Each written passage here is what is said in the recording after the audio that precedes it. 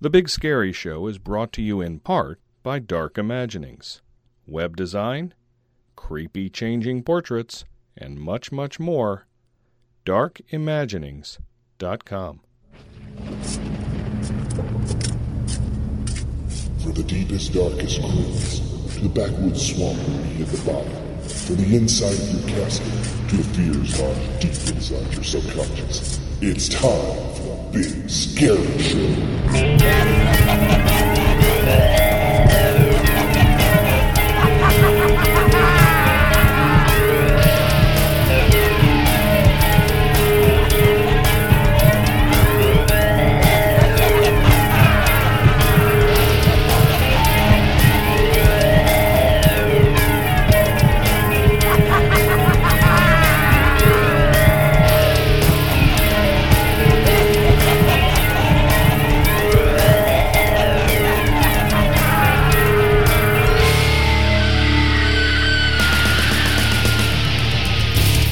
Hey guys, this is Chris Roos from Dozer Entertainment, and you're listening to The Big Scary Show.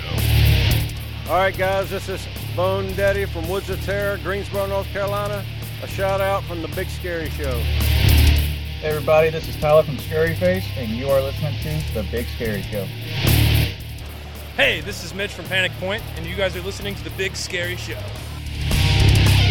Hello, creeps. It's me, John Kassir, the voice of The Crypt Keeper. And you're listening to The Big Scary Show, the top podcast in the industry.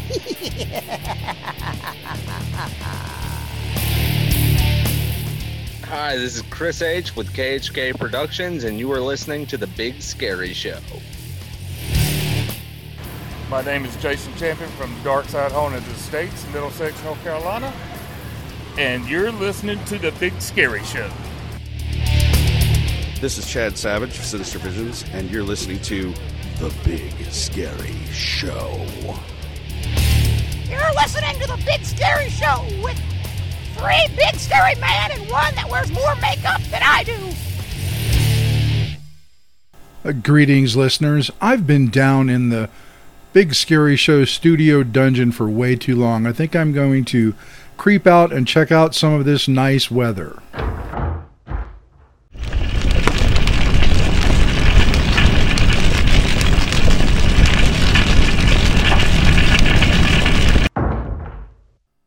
Alright, it is hot outside, but the Big Scary Show is back and bringing you some cool interviews, news, and information to keep you occupied and entertained while you toil away at work, relax in the sun, or plan out the new parts of your haunt.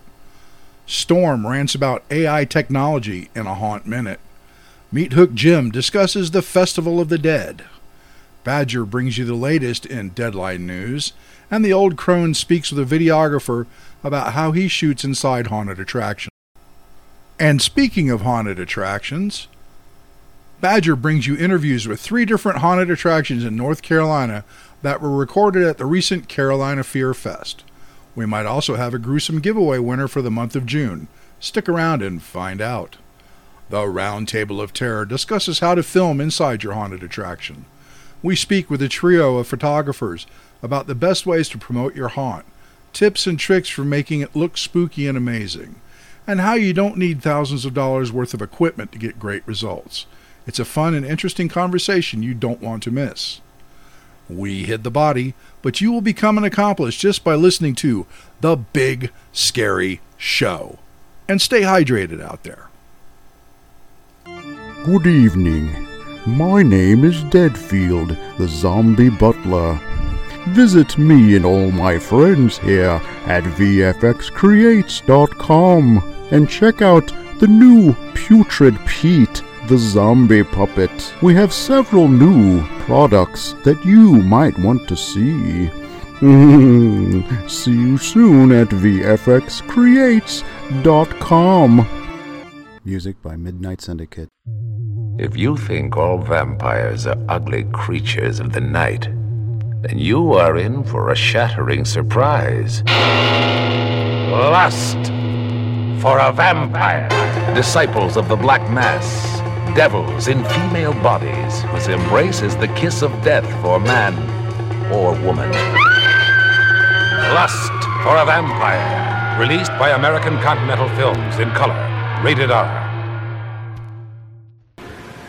Hello, everybody. Drew Badger here, live at Carolina Fear Fest in Raleigh, North Carolina. And if you head just east of Raleigh, 30, 45 minutes or so, you come around the town of Middlesex, North Carolina, home of Darkside Haunted Estates, a very fine quality haunt out there in the middle of cornfields, soybean fields, and probably some development going on too.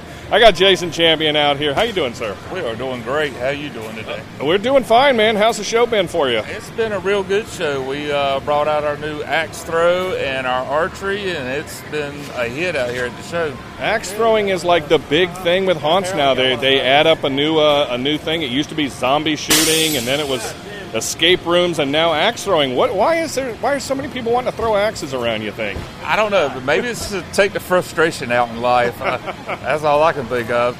That's a very, very logical answer, too. That's another reason we go to haunted houses. Escape reality, spend some emotion, and go get scared. So, hey, and speaking of scary, let's talk about Darkside Haunted Estates. First of all, how was the season?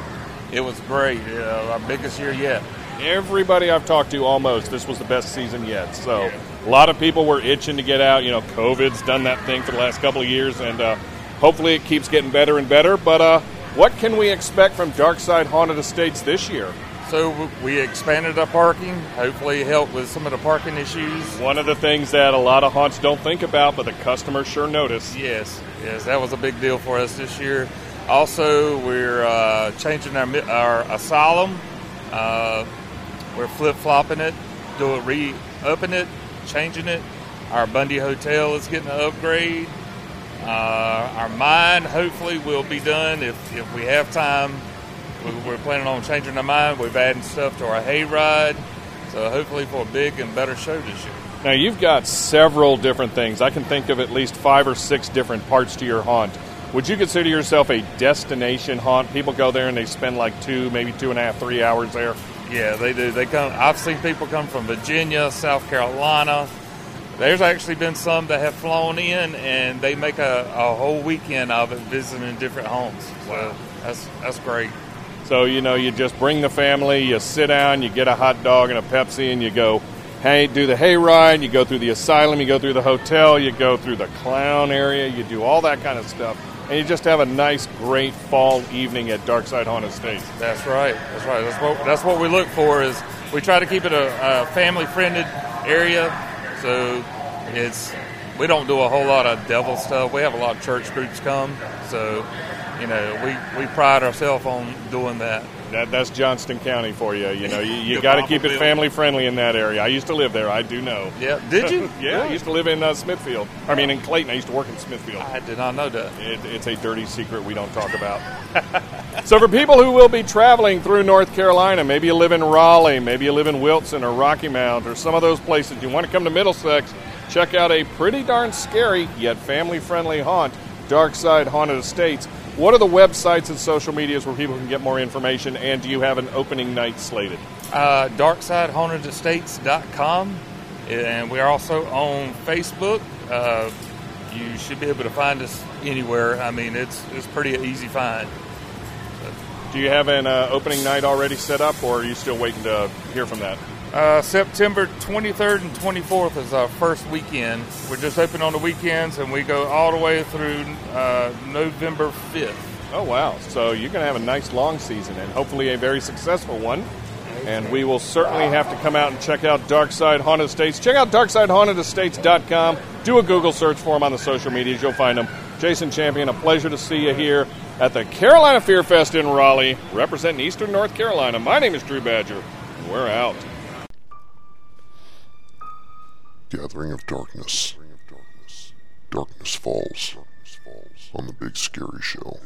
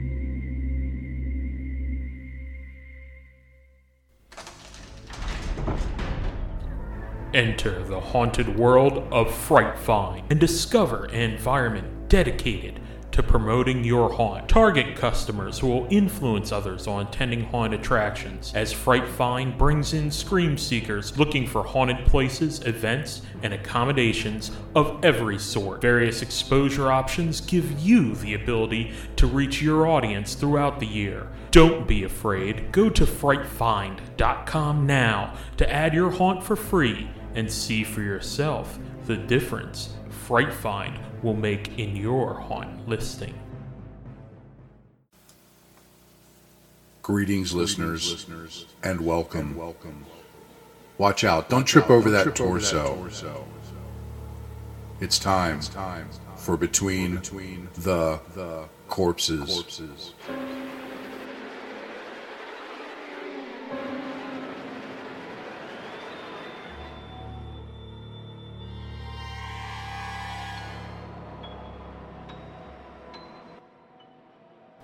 Greetings, listeners. Meat Hook Jim here, and on this episode of Between the Corpses, we are going to talk about a festival of death. According to the writer Bernard Mandeville, the hanging days in England were one continued fair for whores and rogues of the meaner sort. Apprentices and journeymen to the meanest trades are the most honorable part of these floating multitudes. All the rest are worse. As a rule, he was correct, although there is evidence that the politer classes attended when there was a sense of occasion about a hanging. If possible, they hired a window with a vantage point to survey the scene. Even aristocrats had been known to join the judges as spectators. However, the snaggle-toothed women, leery men, and mischievous urchins arrayed before the scaffold were the final motley view beheld by the condemned. People were responsive to the victim. They hoped to see a cheerful countenance, with proud bearing and unfailing courage in the face of death. It was called dying game. This frequently occurred with the victims dancing on the scaffold, calling out to the crowd, and generally taking part of the festive atmosphere. Robert Hartley hanged a Maidstone, Kent, in 1823, gave a bow to the crowd, and wished all a happy new year. Some bold victims indulged in gallows humor, instantly earning the respect of the mob. One highwayman allegedly spared with the hangman over the tightness of the noose. "How, you rascal, have you a mind to strangle me?" Those who began rambling speeches in the hope of a last-minute reprieve were less popular. The crowd exhibited only limited patience before baying for action. Many of the doomed wore elegant outfits to exit in style. Highwaymen had a particular reputation for panache and courage in such circumstances. However, there were those who failed to indulge the crowd in its desire for smiles and songs. Fear reduced many to clammy, trembling wrecks, incapable of weeping, talking, or even standing. When the victim was left hanging, it was not uncommon for them to urinate or defecate. The dying convulsed violently, spluttered, and sometimes bled from the ears. The crowd was often witness to googling eyes, lolling tongues, and the other dreadful symptoms of a slow strangulation, clearly visible when the victim refused to wear a hood. An agonizing death usually gave the crowd no pleasure. At the urging of the mob, the hangman usually sped up the process by swinging on the victim's legs. Sometimes relatives did the same. Just makes you wonder about back in the day, huh? We'll catch you on the next episode.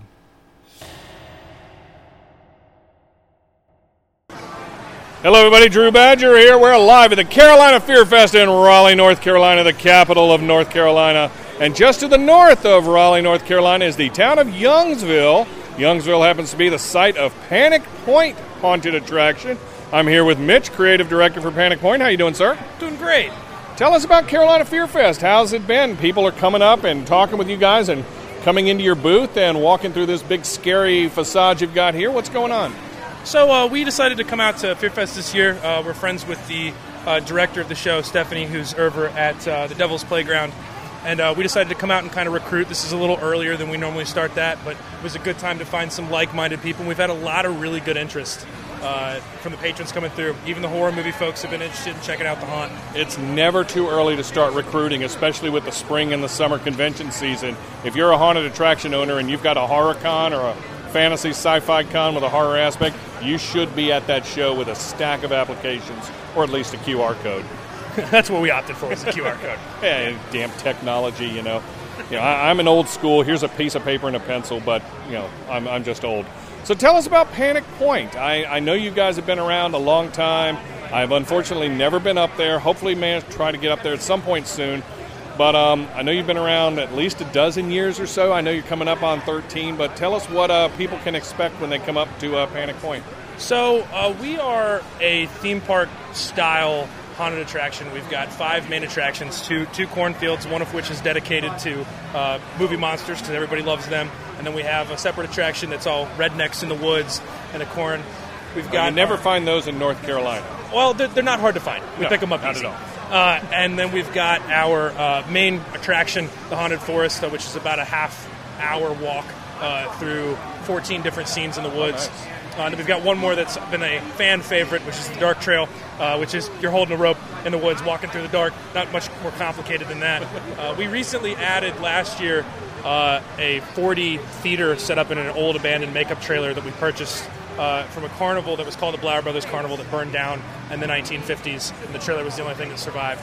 So we've got a 4D theater in there with sound and things move in the room by themselves, kind of a paranormal bit that people have really liked. And then past that, we just recently added a huge Universal-esque stage-lit show to our midway. So this sounds like it's more of a destination as opposed to going here, then going there, then going here. Sounds like this is a place you could spend 2 to 3 hours even. Oh, yeah, absolutely. We want our patrons to come in and spend the whole evening with us and, spend there, buy food, go visit the carnival games, all that good stuff, in between going to the various attractions. And it also helps keep our lines down a lot shorter for each attraction.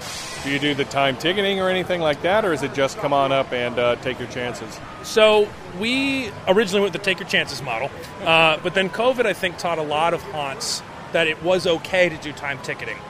And it actually helps a lot with flow control. We can tell we got a spreadsheet worked out, tells us exactly when our lines are projected to clear based on how many people are in the park.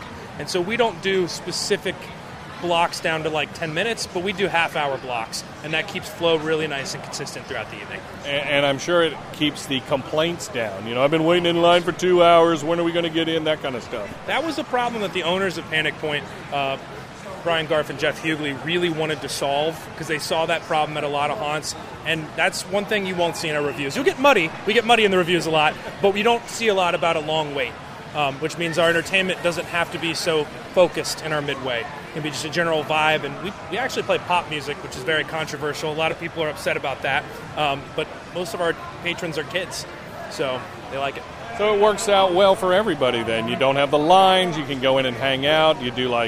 Do you have any escape rooms or axe throwing and that kind of stuff, or is it just general midway kind of? Just midway stuff, except for the Carney Crypt experience, which is that 4D thing that I was talking about earlier. And that's the only real side experience that we have. We took a lot of them out. We used to do zombie laser tag, and it had its moment, and then interest dwindled. We're getting ready to redo our carnival games, not this season, but next season for year 13. Nice. So that'll be a nice addition midway. Excellent. So for people who may be in the Raleigh area, people who may be up in the Triangle or the northern half of North Carolina or anywhere, and they just want to come out and get a quality haunted attraction, it's been around a dozen years, how can people get more information on Panic Point? What is your opening day? What are your websites and social medias? So we have not released ticket sales yet for this year, but if you go to www.RaleighHauntedHouse.com, that's our website, or if you Google us, Panic Point, it'll pull it right up. And our ticketing stuff should be out, I believe, middle of July. That's when ticket sales open. And do you have like the Facebook, the Twitter, the Instagram, the TikTok, all that? We're on Facebook, Instagram, and TikTok, I believe, are the 3 that we do. Okay. So excellent. There.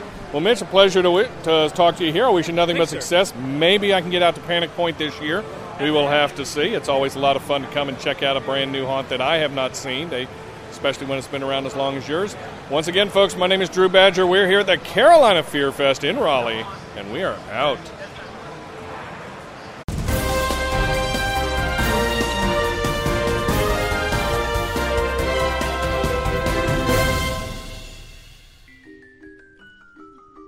Hello, everyone. Drew Badger here. This is Deadline News for episode 265, and we're starting off with some news from the Paranoia Haunted House in Canton, Georgia. Come get the first look at some of our new scares. Paranoia will be open for A Midsummer Night's Scream on Saturday, July 9th from 8 p.m. to midnight. We just passed halfway to Halloween, but the monsters are itching to get back out, and we're not going to make them wait. Can't wait until October to get your Scream on? Our monsters will be out in full force, and both haunted attractions will be running. Get your tickets today at paranoiahaunt.com. It's not too early to start talking about Flashback Weekend in Chicago, so we have an update. Jeff Daniel Phillips joins Flashback Weekend Chicago Horror Convention August 5th through the 7th. Jeff stars as Herman Munster in Rob Zombie's The Munsters. Zombie has released behind-the-scenes footage from the set, and Jeff does an amazing job of bringing his iconic makeup to life. Herman Munster is one of the greatest characters in TV sitcom history, and we can't wait to ask Jeff what it was like to play such a coveted role. Jeff will be joining Robert Englund, Alex Winter, Steve Miner, Kane Hodder, Ken Kersinger, Robert Carradine, Heather Langenkamp, Amanda Weiss, Linda Wilcox, PJ Souls, and many, many more guests to be announced. Tickets are on sale soon at flashbackweekend.com. A little more convention news with this update from Days of the Dead coming to Indianapolis. It is with great pleasure that we announce the addition of actress Patty Mullen to the guest roster for Days of the Dead Indianapolis, happening July 22nd through the 24th at the Indianapolis Marriott East. Patty is best known for her role as the title character in Frank Henenlotter's cult classic, Frankenhooker, and as an aside, she was the very first guest interviewed on our show. Tickets for Days of the Dead Indianapolis can be purchased at daysofthedead.com. We have some news from Haunt Scene. Haunt Scene is in search of a videographer, someone savvy with social media, specifically vlogs, TikTok Reels, etc. If you or anyone you know is interested in joining our awesome team, let us know. What is Haunt Scene? We're a group that promotes and markets haunts and other spooky stuff to spread the awareness of this amazing independent and professional spooky industry. We travel and experience amazing things and document them to spread awareness. We're on all social platforms and do live shows where we bring industry professionals on to talk as well as inform you of all the spooky events and activities coming up. September and October require full weekend availability, so this is something to note. We're looking for someone located in Central Florida. More information can be found at their Facebook page, facebook.com/hauntscene, or email hauntscene@gmail.com. We have some news from the Banshee Manor Haunted Attraction in Fayetteville, Arkansas. We're hiring for our 2022 season. Are you over 18 with reliable transportation? Do you howl with laughter every time you scare your friends? You might be a perfect scare actor. We need actors, plus front and back of the house staff. As a bonus, you do get to work with the old crone. Get more information at bansheemanor.com. We have this update from Midsummer Scream coming to Long Beach, California. Special guest and presentation announcement joining us at Midsummer Scream July 29th through 31st is Greg Nicotero, special effects makeup legend and director of The Walking Dead. In addition to meeting fans on the show floor all weekend at the T-No Evil booth, Greg will be interviewed on Friday evening, July 29th at the event by Vamptress Leanna Vamp for a live recording of her podcast, Let's Get Spooky. They'll discuss Greg's career from working as an assistant to Tom Savini on Days of the Dead to taking the helm of the world's best-known horror franchise, The Walking Dead. Greg Nicotero's special effects makeup credit includes entries in the Halloween and Nightmare on Elm Street and Evil Dead series, and has worked with directors including Quentin Tarantino, John Carpenter, and Michael Bay. In 1988, he formed the Emmy and Oscar-winning KNB EFX group with Robert Kurtzman and Howard Berger. Visit midsummerscream.org for more information and updates. We have this news from Fear Factory SLC in Salt Lake City, Utah.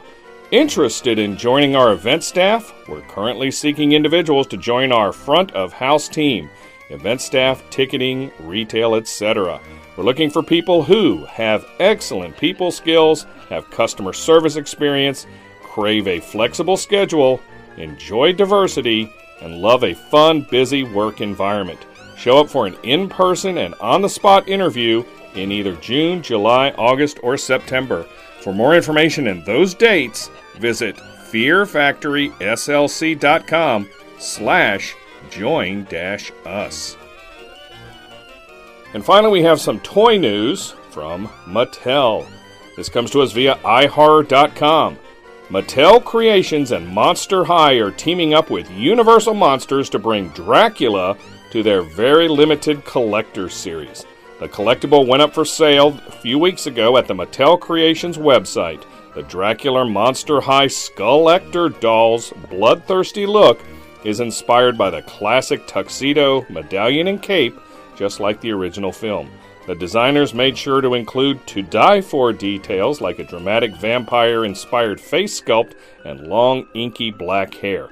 Quote, "We think the collectors will love this doll and package for the details in the story. It encompasses both iconic Dracula details from the 1931 movie and stunning Monster High product style and attention to detail. To order yours today, visit creations.mattel.com. Remember, folks, if you have news in the haunted house, Halloween, or horror industries and you want it on the show, email it to us, news@bigscaryshow.com, and we'll get it on the show. No news is too big or too small. This concludes this edition of the Big Scary Show's Deadline News. Want to take your haunt to a new dimension of terror? Then let Dark Imaginings conjure up some ghoulish graphics and web design services for your home, haunt, or crypt. To see more of our products and services, drop by darkimaginings.com. Let us help you get ahead of your competition. And ladies and gentlemen, we hope you have been listening carefully to the last show, because we're going to find out if we have a winner for the month of June for our gruesome giveaway sponsored by Screamline Studios. If you didn't win this month, you can either try again next month, or you can go to screamlinestudios.com and start stocking up, because, hey, October is only about 3.5 months away. So we're not in panic mode yet. But if you need some of the cool stuff that Screamline's got, now is the time to go visit them and go shopping. But last show, we asked a question. We had a bunch of entries. We randomly selected one, and I think we have them on the phone now. Potential winner, what is your name? Where are you located? Todd Payne, Delton, Michigan. Todd Payne in Delton, Michigan. I am not familiar with Delton. Where is that?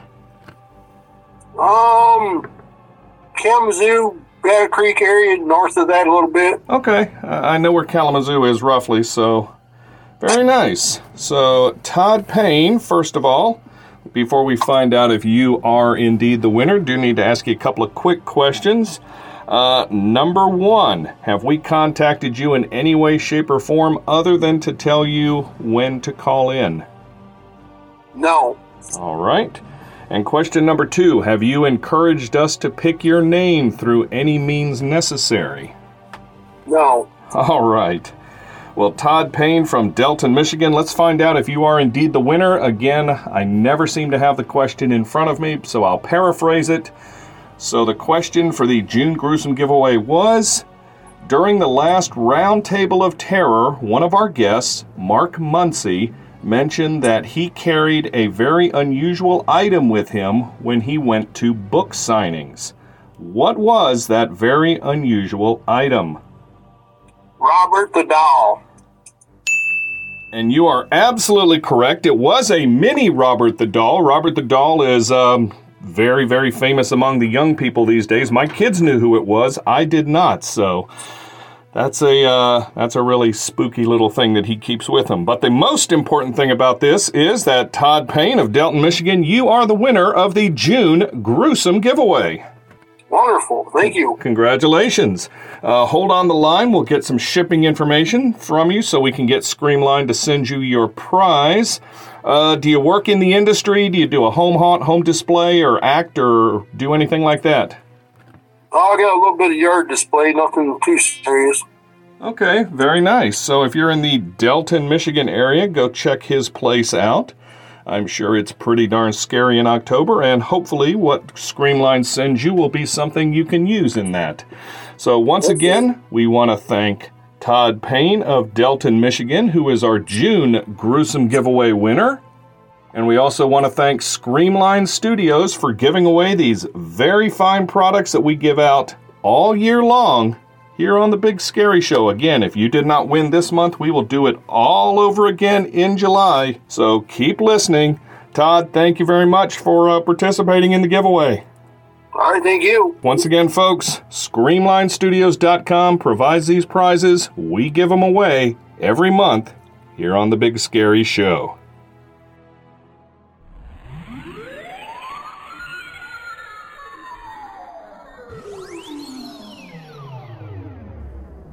Broadcasting to you from the darkest reaches of the earth.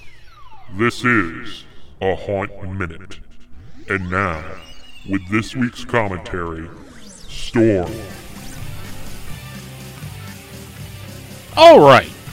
Each year we see new advancements in technology and science, making haunters creepier, scarier, more efficient, more people, just doing the edge. Everything from time ticketing to, advanced animatronics and LED lighting and everything over the years has brought it to the next level, which is awesome.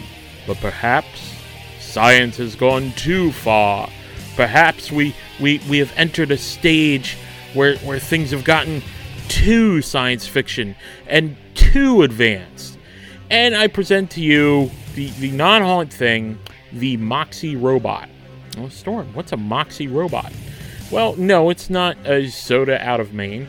It is a robot which is designed to be sort of like artificial intelligence and a friend for your children. That's right. If you don't have time to be a friend to your kid and ask him how his day has gone and perhaps if he wants to write things down and if he wants to make play dates or not, the Moxie robot will do that for you.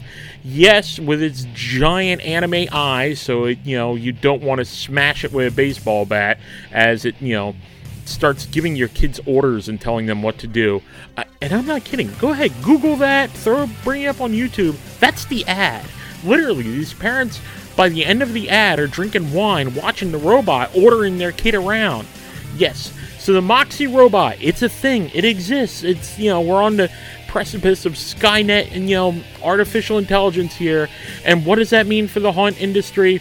Yes, it is the dream, the secret dream of every haunt owner, and that is to replace the human actor. Yes, the animatronics, which, aren't as good as humans, they'll say that as it is, may one day be as good as humans. Yes, could you imagine not having to have a haunt diva in your haunt?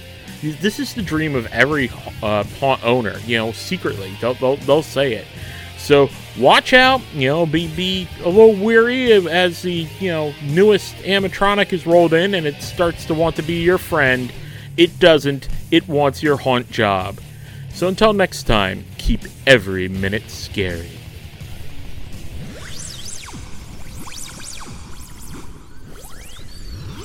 Tune in next episode for another Haunt Minute. Hi, this is Josh Gates from Travel Channel's Expedition Unknown, reminding you to send all hate mail to storm@bigscaryshow.com. Perfect.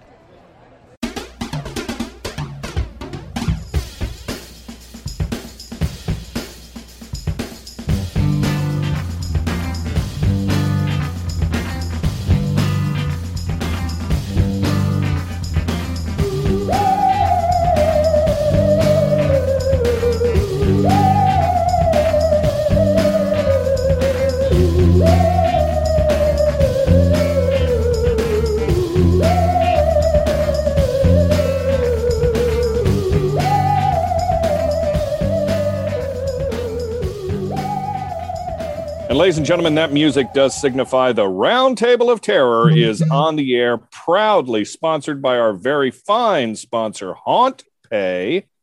Whether you need time ticketing, whether you need any kind of ticketing purchases, video queue lines, anything like that, please visit hauntpay.com. Let Alex and his staff set you right up.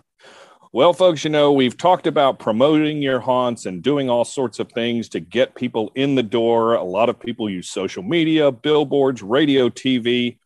But one thing that's been a little bit overlooked over the years is photography and videography. You know, with the advent of social media, everybody with a phone can go out there and take a walkthrough of a haunt. But it's probably a little bit more complicated and a little bit more extensive than just doing that to promote your haunts. So we thought we would talk to some folks who do photography to promote your haunt, whether it's still photos, whether it's video, and all sorts of production stuff to get people through the doors in your haunt. And in general, you know, I dabble in a little amateur photography, and I probably don't know 10% of what these guys do, but we'll find out. So let's introduce our guests tonight. First of all, let's go up to the Philadelphia area and talk to Chris Roosh, a.k.a. Roosh. He is the owner of Dozer Entertainment and does a lot of shoots in and around haunted attractions. Roosh, how you doing? I'm good. How are you? Oh, we are fantastic here. We're just hanging out and getting ready to have a nice conversation, I think. So let's introduce our next guest. We have Chris Holcomb, who is actually the third person we've had from the Arx Mortis haunted attraction on this year. That's got to be some kind of a record. Down in Killen, Alabama with KHK Productions. Chris, how are you doing? I'm doing great, man. How you guys doing? Again, having a good old time here and looking forward to talking to you. And last but certainly not least, we have Tyler West, who is the owner of Scurry Face. If you have a Facebook account, you've probably heard of Scurry Face. They are all over the webs talking about various things that they do. They're in Birmingham, Alabama. Tyler, how are you, sir? I'm doing well. I appreciate the opportunity. Glad to be here. Glad to have you here. And I certainly want to get into what Scurry Face does besides this, because you're everywhere. So, but let's introduce our hosts. Up in Warwick, Rhode Island, we have Storm. Greetings from the starting line of the Great Race. I'm going to have to ask you about that a little later. Down in Cincinnati, Ohio, we have Meat Hook Jim, who recently had power. No storms tonight. I have power, yes. We have Storm tonight. He's right. Yeah, just introduced him. What do you mean? I'm still here. Why do you hate Storm, man? Come on, plural, not singular. Okay, fine. Down in Fayetteville, Arkansas, we have Jonna, a.k.a. the Old Crone, the inspiration for this roundtable. Good evening, gentlemen. It is great to have you here as well. My name is Drew Badger in Charlotte, where it finally hit 100 degrees, and it's only mid-June with 90% humidity. Don't remind us. Don't remind us. I hate this so much. It's coming, folks. If you haven't gotten it yet, it's coming. But let's talk to our guests here. Let's find out a little bit what they do. Roosh, tell us what Dozer Entertainment does. How do you apply it to the haunted attraction industry and all that good stuff? So Dozer Entertainment. I have my character that I do travel with and go to haunted houses. I'm on social media, on the TikToks, and creating character content, as well as last year I added on some photography and videography equipment. So I have branched out into that department and just trying to make a little something for myself here and bring some cool new creativity to the haunted house industry, through visuals. When you say you have a character, are you like a traveling actor that travels to different haunts? Yes. And what is your character or characters? His character name is Dozer, which is ironic. Dozer Entertainment. I thought of trying to think of some creative name or this and that, but I already had the base built, and it made sense to just kind of keep it all conjumbled together, It just worked. The base was already there for the name. Everybody already knows the character, and literally anywhere I travel, that is the name I get called for the most part. Like haunt actors, if you go ask them Roosh, they probably won't have a clue. You mentioned Dozer. Yeah, everybody's going to stand up and be like, yep, I know that. I know him. For the very few people that may not know who Dozer is, who is Dozer?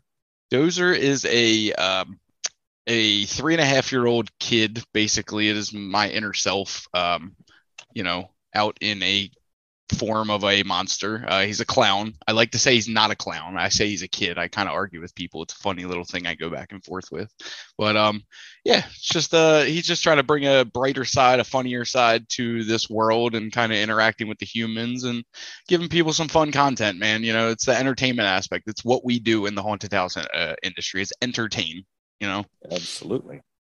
All right, and speaking of characters and everything, Tyler, tell us what Scurryface does down in Birmingham and all points around it.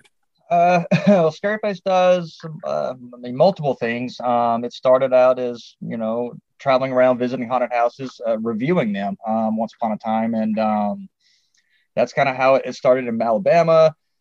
We travel, talk to the haunt owners, travel to Georgia, start building up connections, and we started writing reviews and putting it out there. And at that time, there wasn't a lot of reviews being written, being put out there, especially Facebook, and it was being done by myself and a few others that have worked in the industry. And so we tried to bring that side of it to the reviews versus it coming from a fan point of view to people that's worked in the industry, that's gone to these haunts, that's worked them, that's managed in haunts they've been at. And so Scurryface grew from that. And so now it's fast forward almost 11 years later, Scurryface has kind of turned into a thing where we want to go out and promote haunts, talk about the experience that we have when we go out to these haunts. And so we go out there, we film promos of our time there and promote them on our website. And so that's one side of what we do for haunts. The other side is during the off season, we try to keep the haunt industry alive and the spotlight on the haunters through the off season by showcasing the haunters. That's what we do with our contest that we have going on. That's called the Scare Actor Spectacular that we put on. And so we have a bunch of reps that we bring on board with us, which Roosh and Dozer and Chris Holcomb, they're part of the Scurryface family as well. And so what we like to do is we like to bring people in a part of the Scurryface family. And Holcomb says it the best. We like to support and do cool stuff with other people. And so that's what it's all about with us, is we try to create this family of unique, talented individuals within the industry and support one another and promote each other and just continue to grow what we're all trying to do respectively, with what, whether it be photography, videography, acting, makeup, production, whatever it may be. That's what we try to do at Scurryface. And it's kind of, that's what our golden rule is, just support one another and keep trying to promote and grow. And that's what we've been doing since 2012. Do you also do characters or anything like that? Me personally? Yes. Yeah, I do have I mean, I do have a character that I do. Like when before I started Scurryface, I started haunting in '99, and a character was created by accident, and it just kind of grew. So now I just use it as entertainment purposes for our shows and what we do. I don't so much get in character when I go out to, like, say, we get booked at a haunt. I don't bring my character with me. I kind of leave him packed up in a closet somewhere. But reps when the reps get around, they're like, we need your character out tonight just to mess with us. So typically I'll break the character out just for the reps, just to mess with them and have a good time with them. So yeah, that's about all I want to talk about my character. We do not have to go into that any further. Thank you very much. But Chris, tell us what you do with KHK Productions, with Arx Mortis or other things. Tell us about that. It's nothing crazy. It is just shenanigans with friends. We just get together with makeup artists and haunters from all over, and we just shoot content. There's no reason it needs to die in October, and people are just creative year round. So that's kind of what we do. There's no crazy backstory to it. I came from a volunteer haunted house, so to me, it was always you're helping each other do things, and all of us are in it because we want to be in it. So we just took our passion and made it a year-round thing. So do you guys all get hired to, say, go out and promote a haunt, haunt XYZ? Do you guys just carry a bunch of cameras, a bunch of video cameras, and just go out and raise havoc? Or do you guys sit down and do like formal shoots? How does that work? Yeah, I mean, I've definitely shot other haunts, and it's not the shenanigans portion. We get together and we shoot legit real content, and it's formal. People swap in and out of characters, and we shoot the normal haunt stuff, and then everything the rest of the year is basically us just dressing up and doing our own thing. Okay. Like with Scary Face, when we get booked to haunts, we'll come out and when I'll do a lot of the video. So I like to hang out in the midway, because I don't, my personal, what I like to do is I like to shoot what the audience, what the consumer is going to probably experience when they get there and buy tickets. And when we promote it, we want to promote it to them of things that they could experience out in the midway, what they'll see, what they'll do, versus, shooting a lot of stuff behind the scenes where they're not going to be able to go see. We don't like to, and I'm not a big fan of shooting inside the haunt and giving away certain things. I like to, there's a couple things I might, if allowed, I might go in there and film a couple things and edit it to where it's not going to give away anything, but it's going to show you a little glimpse. But we like to go out and shoot a lot of the midway entertainment, kind of give them a peek of, this is what you're going to experience if you come buy a ticket for this haunt. And it resonates really well with our fan base, that, what we do. And speaking of content, when Scary Face gets together at events, we like to shoot content for ourselves to put out on our shows and have fun with it. So we'll have fun with that. And it's very laid back, and it's kind of almost anything goes. We make up the scripts as literally on the fly, and sometimes it's really bad, and sometimes it turns into gold, and it's comedy gold. But at the same time, it keeps everybody active throughout the whole year. It's not, and like Holcomb said, but why has it got to end in October? And so we try to continue to do that throughout the whole season with everybody. I was going to say that was a good point. Speaking of doing it all year round, like this past weekend, I mean, you do have your off-season events and stuff, but like this past weekend, we went out to I went out to Midwest Haunters Convention. Chris was there. We were out at Midnight Terror Haunted House. We had a shenanigans shoot there. Basically just brought a bunch of artists in and kind of just create content on the fly, give something to everybody to post throughout the year, gives them new fresh pictures. It helps us hone on our skills more of doing crazier stuff for when we, what I mean? It's pushing the limits. You need those times where you're not getting straight paid to get more creative with stuff. And it really just keeps it going and keeps you going. You know what I mean? This is what we love to do. Money's great, but money's not everything at the same time. I don't want to be overworked and swamped to where I'm just shooting for money all the time, Piggybacking off of that, I mean, it's just also really cool to work with actors in an environment where it feels like they're not trying to sell something. Correct. They're not trying to sell the haunted house. It's just a really cool haunt owner with a haunted house who allowed us to go in and shoot there. And we're all just trying to cross promote each other and give everybody bigger platforms to possibly be on, It's not the best. The Holcomb, aren't those are the best haunt owners is the ones that's like, have fun, do your thing. Yeah, when they give you that free reign just to do your thing and they trust you with it, those are the best. Those are the best times you'll ever have at a job or at a haunt, doing what you're, just giving you that creative freedom. I've been to haunts where they only want you to shoot a certain angle. They only want you to show this in the background. And it's like, what?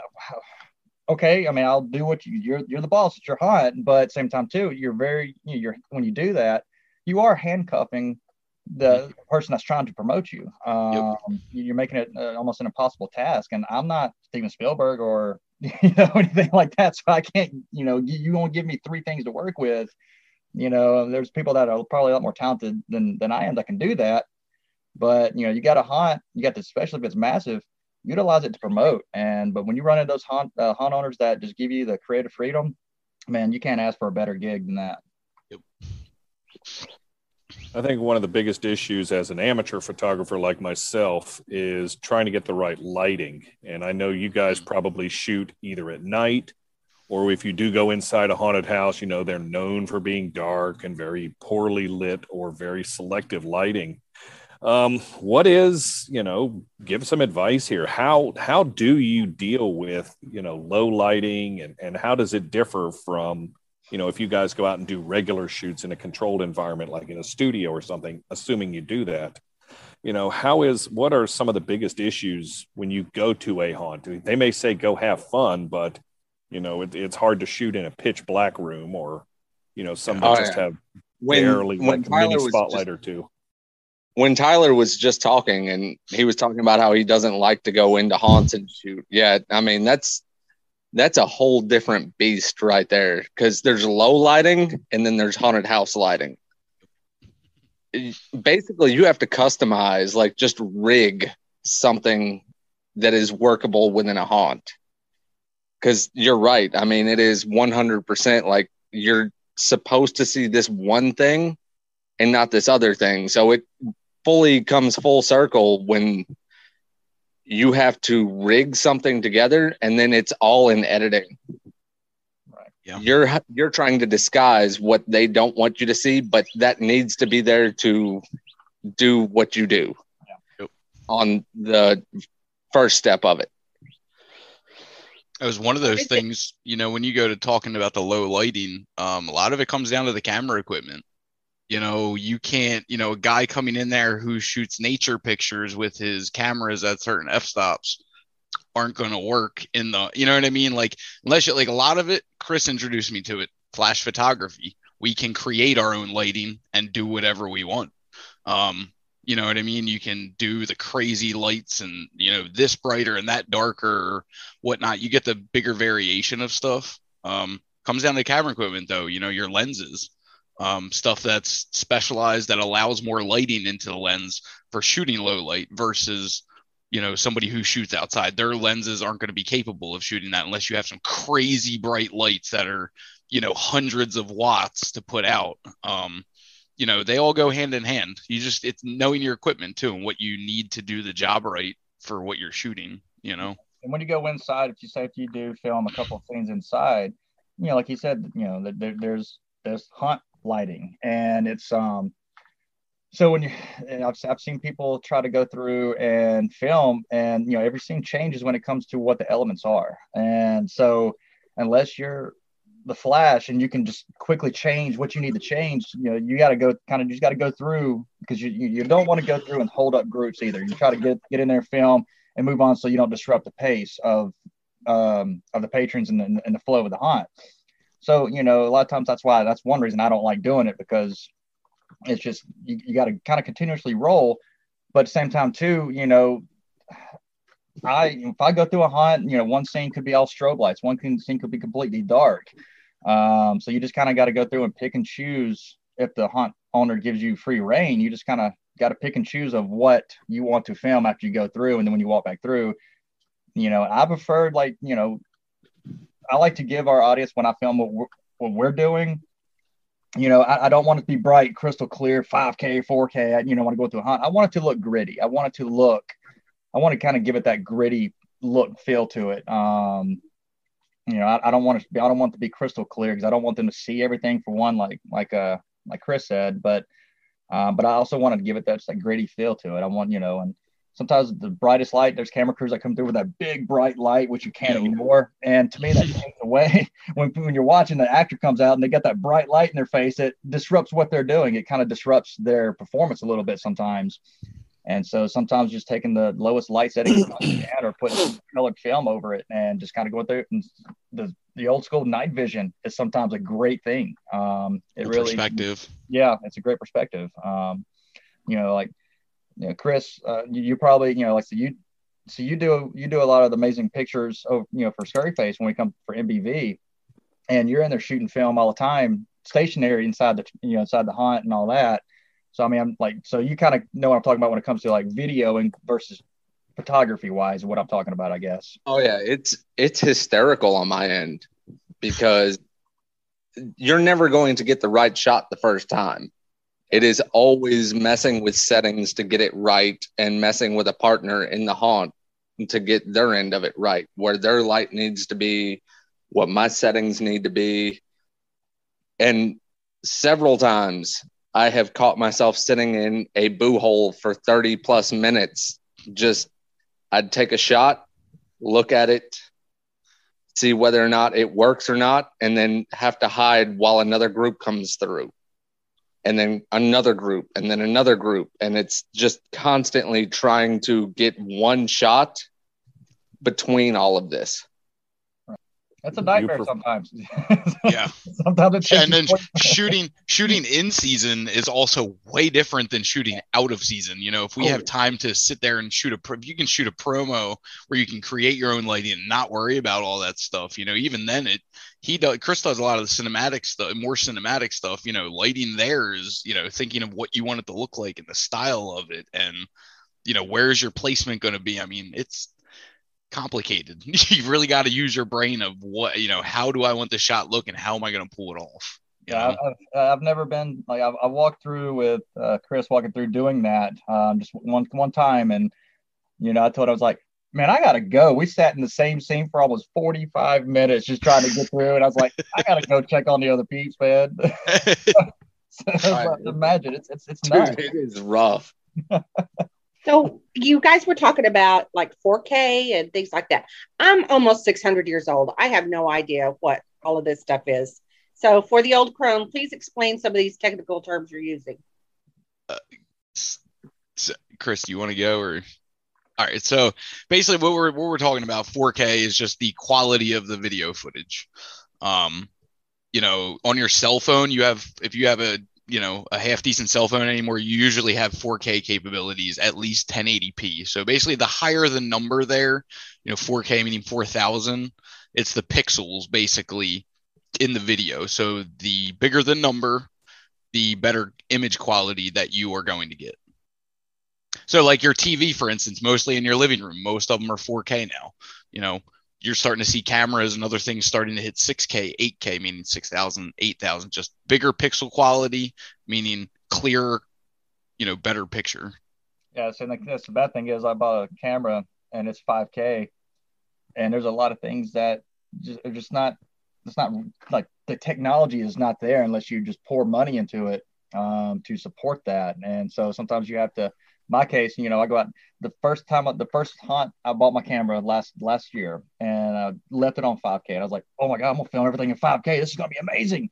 And I filmed almost 2 hours worth of stuff. And they got back to my computer and my software and it couldn't handle the 5K. And I was like, oh my gosh, I have all this stuff and it can't support it. And so then you have to downscale everything. And then it takes it much longer. Then the editing it's just longer. It's more drawn out. But with technology, it's catching up, you know, and so it's the difference between even a 4K and 1080 is night and day. It's amazing. It's crystal clear and it's almost 3D like. It's like you're right there. Yeah, it's really good. And you know, and so but at the same time too, you can use that, but you know, some of the older cameras you can still go 720 or whatever. And you still give it that old feeling to it. And some people like that style, and, you know, there's nothing wrong with it. And it just all depends on preference, honestly. And what, you know, how, you know, what kind of equipment you have, going back to what Roosh said earlier, you know, it just all depends on your equipment. Depends on what you want to shoot too. What's your style of the video that you're looking to shoot? You know what I mean? It's like, yep. Or do you want that gritty style? Like you said, you could pick up an older camera instead of editing in 4K down to that. Pick up an older camera maybe and give it that original feel to it, you know? Upscale it a little bit, and you know, and I said it all depends on what you want to do, like, you know, how well you are in editing and everything, and that's on. Go ahead, Holden. On our ends, I mean, that's kind of your preference also. Like I dabble in video. Yeah. But dabble in video. Get out of here, yo. You ever seen your trailers, Chris? Dabble in video. Get out of here. He puts on full cinematic, like 3 to 4 minute trailers for Arx Mortis. You do not just dabble in video, sir.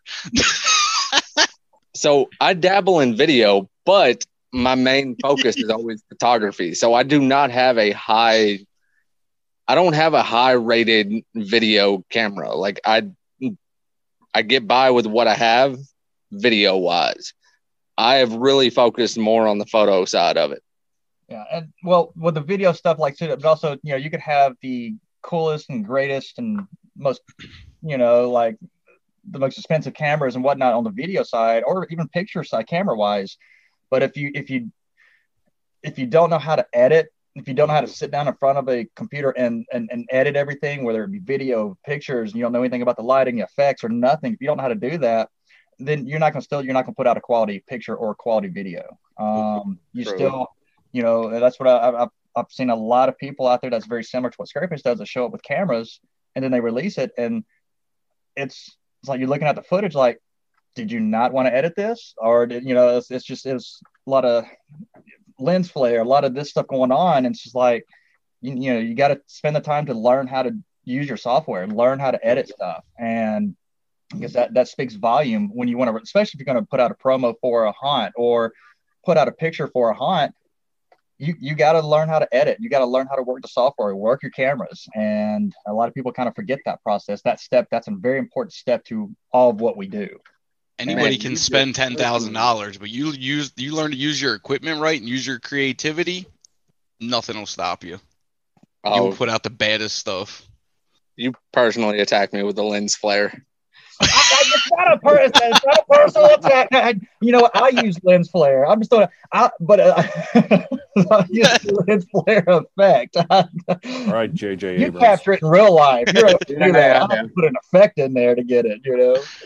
But Holcomb and mine, he speaking on his trailers. I'm going to back Roosh on this. Is his trailers are some of the best, if not the best, haunt trailers that are put out there. 1,000%. When they released Arx Mortis's trailer, they always, and I'll always be grateful to Holcomb and Arx Mortis, because they use Scaryface to debut the trailer. We put it on our show, and we're the first ones that get to see it when we put it on our show. And so I'm always forever grateful to Arx and Chris for that.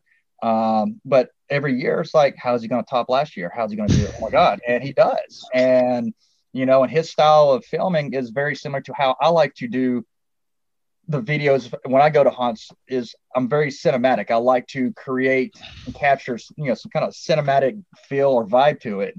And I appreciate that kind of art and that kind of style into the filming part of it. And, because that resonates really well with our audience, and and that helps get people interested in the haunt when we put it out there. It's very consumer friendly, and it catches their eyes very quickly. And you will not find another haunted house like a trailer from Arx Mortis. I promise you that. I haven't found one yet. Nope. I have not even anything.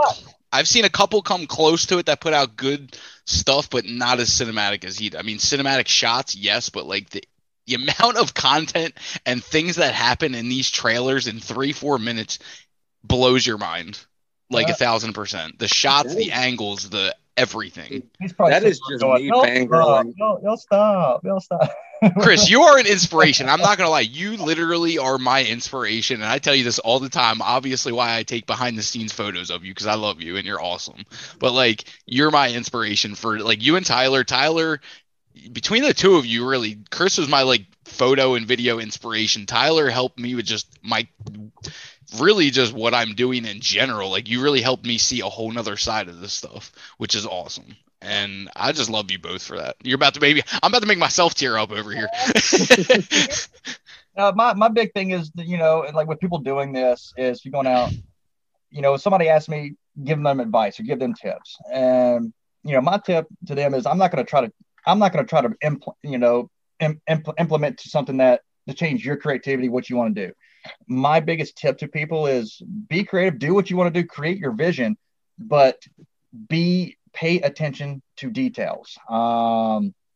Details matter in everything you do when it comes to not just photography, doing videos, even haunting, learning to haunt, everything about how a haunt works. Details, the little things matter. And so that's what I try to push towards even the Scary Face reps or to anybody that's wanting to learn or needing advice. Details are everything. Don't take the little things for granted, because those little things make a difference. Whether it's that 2-second mark in a video that you're doing, somebody could catch that and go, whoa, that spot between 7 and 10 seconds, that hit hard right there. That was good.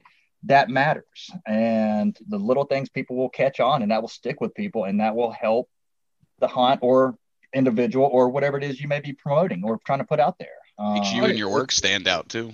Yeah. It's 100% symbiotic relationship. It is you with a camera, a friend with lighting, an actor, and then you guys all wanting to showcase your makeup artist, your scene designer. Like, everyone has some little thing in every tiny scene or shot you have. Mm-hmm. Yep. Everybody has their little place to help out. Yeah, and little things. And can I give away your fog secret here, Chris? Oh yeah, 100%. I feel like everybody knows it now. Well, you'd be shocked. A lot of people don't know it, because I've had people go, "How did you get the fog to do that?" And I'm like, well, so. But like I said, that's little things. Like the little things, like, for example, how he gets the amazing fog shots in his pictures with the characters. You got somebody standing over there with a vape, blowing smoke into the picture, and and like it's thick enough and it settles just enough to get that effect. And and it's like I said, that's thinking on the fly. That's using what's around you, and look what it does to the end product, the final product. And you still could be used for videos. It's a lot more practical than carrying around a 20-pound fog machine. Yeah. Because there was a time where I filmed an actor. They ran out of fog, and all I wanted to do was kind of come down the hall, and it was only going to be about a 5-second clip. And so I took notes from Holcomb's book, and me and my friend had our vapes, and so we hit about 3 to 5 hard hits, and we just blew them down this little walkway, and then they walked through, and it ended up coming out looking like they were walking through a tunnel of fog, like as a football team coming out of the tunnel, and it worked out beautifully. And just sometimes you just got to use the little things to make something like the photos or videos come to life, and just don't take the little things for granted. That's and it might come out dumb or stupid, but it's creativity at its finest. It goes back to the whole, you're just rigging a whole bunch of stuff. Yep. Light stands are impractical to deal with when you're shooting 30 people. Right. So you have friends who hold lights. Yep. And you control them all remotely. Fog is impractical to deal with, fog machines. So you have a friend vaping in the background. Little things. It's amazing how clever haunters are when it comes to, coming up with things and setting up things. But I do want to remind you, you are listening to the Round Table of Terror here on the Big Scary Show. We are talking photography and videography with our very special guest, Chris Roosh of Dozer Entertainment, Tyler West of Scurry Face, Chris Holcomb from KHK Productions, our regular host. We're going to take a very short break from our very fine sponsor, HauntPay, and we will be right back. Are you looking for a comprehensive ticketing solution for your haunted attraction? HauntPay has the answer. We skip the features you don't need and focus on the ones you like, such as timed ticketing and repeat time slots, variable ticket types, bundle and combo tickets, social media discounts, and now featuring all-in-one options including managing your tickets online and at the door, as well as upselling and managing your merchandise and concessions with a comprehensive report on everything at the end of the night. Head on over to hauntpay.com and get started in 60 seconds for free. And we're back here on the Round Table of Terror. We are talking photography, videography with our very special guests, Chris Holcomb, Tyler West, and Roosh, along with our normal host. And I'll just throw this question out before we talk about other things. Guys, I have a camera.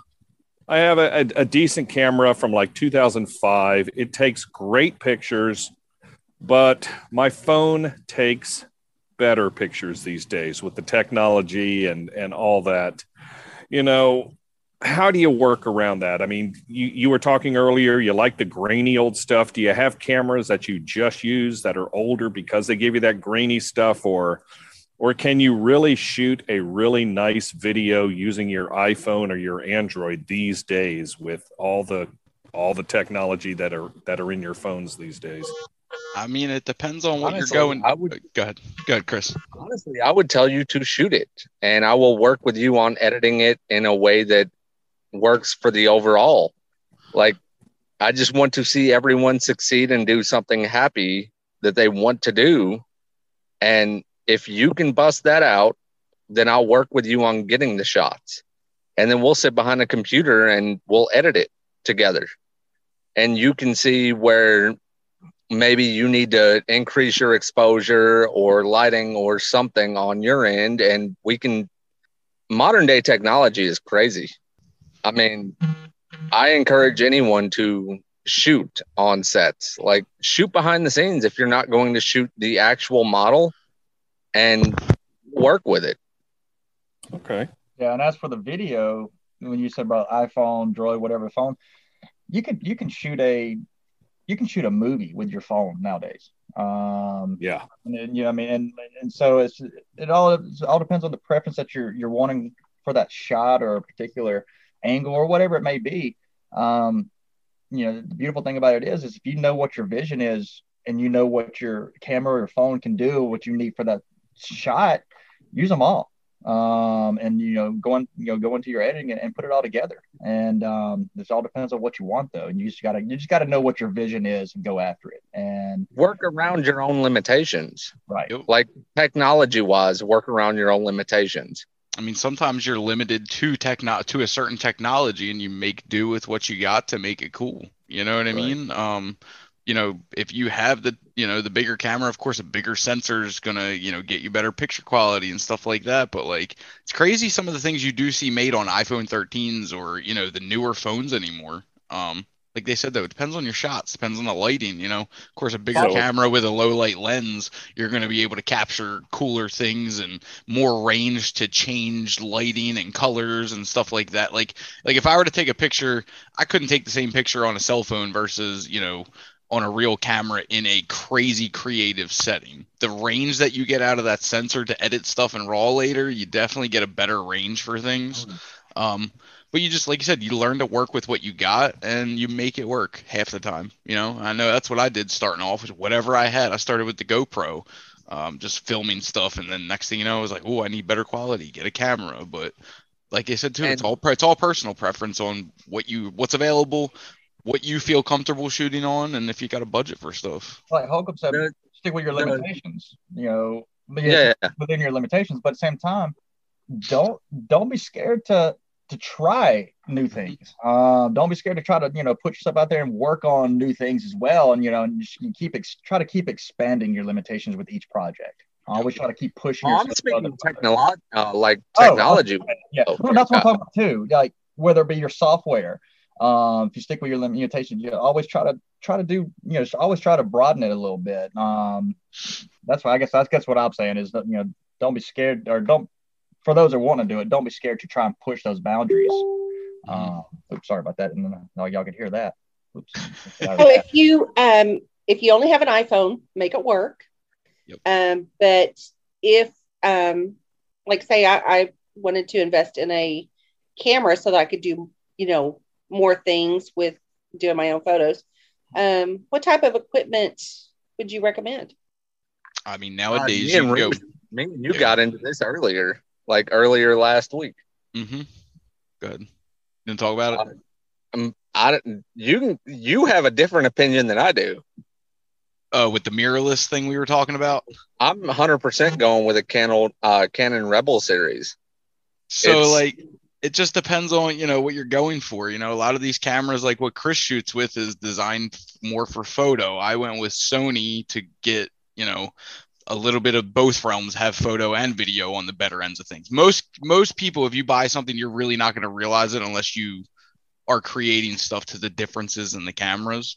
But But yeah, we could talk about technology for days. You can go to there's mirrorless setups, which are one type of camera that's basically newer technology and all electronic, versus what he shoots on is what, DSLR, which is just an older style of camera that doesn't run through the electronic part. It's a different system. But it's all personal preferences. What I got though is, pick up and go. It's a less hassle to deal with. Some people like the more options and just that old school feel of really, really using a camera. But the digital realm is evolving so much with technology. You can literally just grab some cameras and equipment for budget costs. God forbid, Chris's camera years ago was a $3,000-$4,000 camera. I bought a setup for $800, and look at the quality I'm getting because I'm learning to utilize my equipment to its fullest potential instead of just going out and blowing $4,000 on a camera. But yeah, technology's coming down in price. You can really get bangs for the buck anymore. And then learning, I just going around people to learn stuff, or even YouTube, if you ever have questions of stuff, YouTube it up. I see people out there, you see what they fail with, what they succeed with. A lot of research goes a long way. There is a tutorial for literally everything you ever want to do on YouTube. Yep. And if I want to learn how to do photos, if I want to learn how to cut video together, if I want to learn how to fix a toilet, YouTube is the go-to. Like, if I have a question about anything, it is YouTube. Or I'll reach out to Justin at MT, who shoots also, and I will ask him, hey, you were showing me and Tom how to do this little thing in Lightroom. What were the keystrokes you went with? Mm-hmm. Don't be afraid to ask questions. Right. And that's the problem a lot of today is that people are afraid to ask questions. They just kind of either accept their loss and not try to go after whatever they're doing because they are afraid to ask questions for some reason. And yeah, I agree with that. Don't be afraid to reach out and ask questions. It's never a dumb question if you're trying to learn how to do something. Do you think it's better to have a good camera, or is it better these days to have good software? Both. Yeah, they go hand in hand. Ooh. You can have the greatest camera and crappy software, or not the greatest camera and great software, but they really do go hand in hand. They do go hand in hand. What I do, I go software because I've researched and I've got to where I'm really good at what I do software. And you can if you know how to utilize your software, you can turn say if you shoot something and you thought it maybe looked good at the hunt, and you get back and you get it on software and you're like, oh, that didn't turn out like I wanted it to. But if you know how to use your software, you can turn a pile of crap, an accidental pile of crap, into something like, hey, now I can turn this into something that looks really good. Yep. Yeah, it's really mutual, man. That is a good question, though. Mm-hmm. Perfect example, Chris. When I shot MBV, I did a little promo for KHK Productions. I shot behind the scenes video just for the fun of it, and wound up turning it into like, hey, here's a little 30-40 second thing of just for you to use. You know what I mean? Like, I'd say software, hardware, whatever. As long as you shoot RAW, possibilities are open to everything.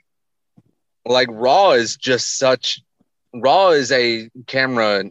It's a camera technical thing where you can pull more, like it saves more data on your shot than it does anything else. And you can pull more shadows out.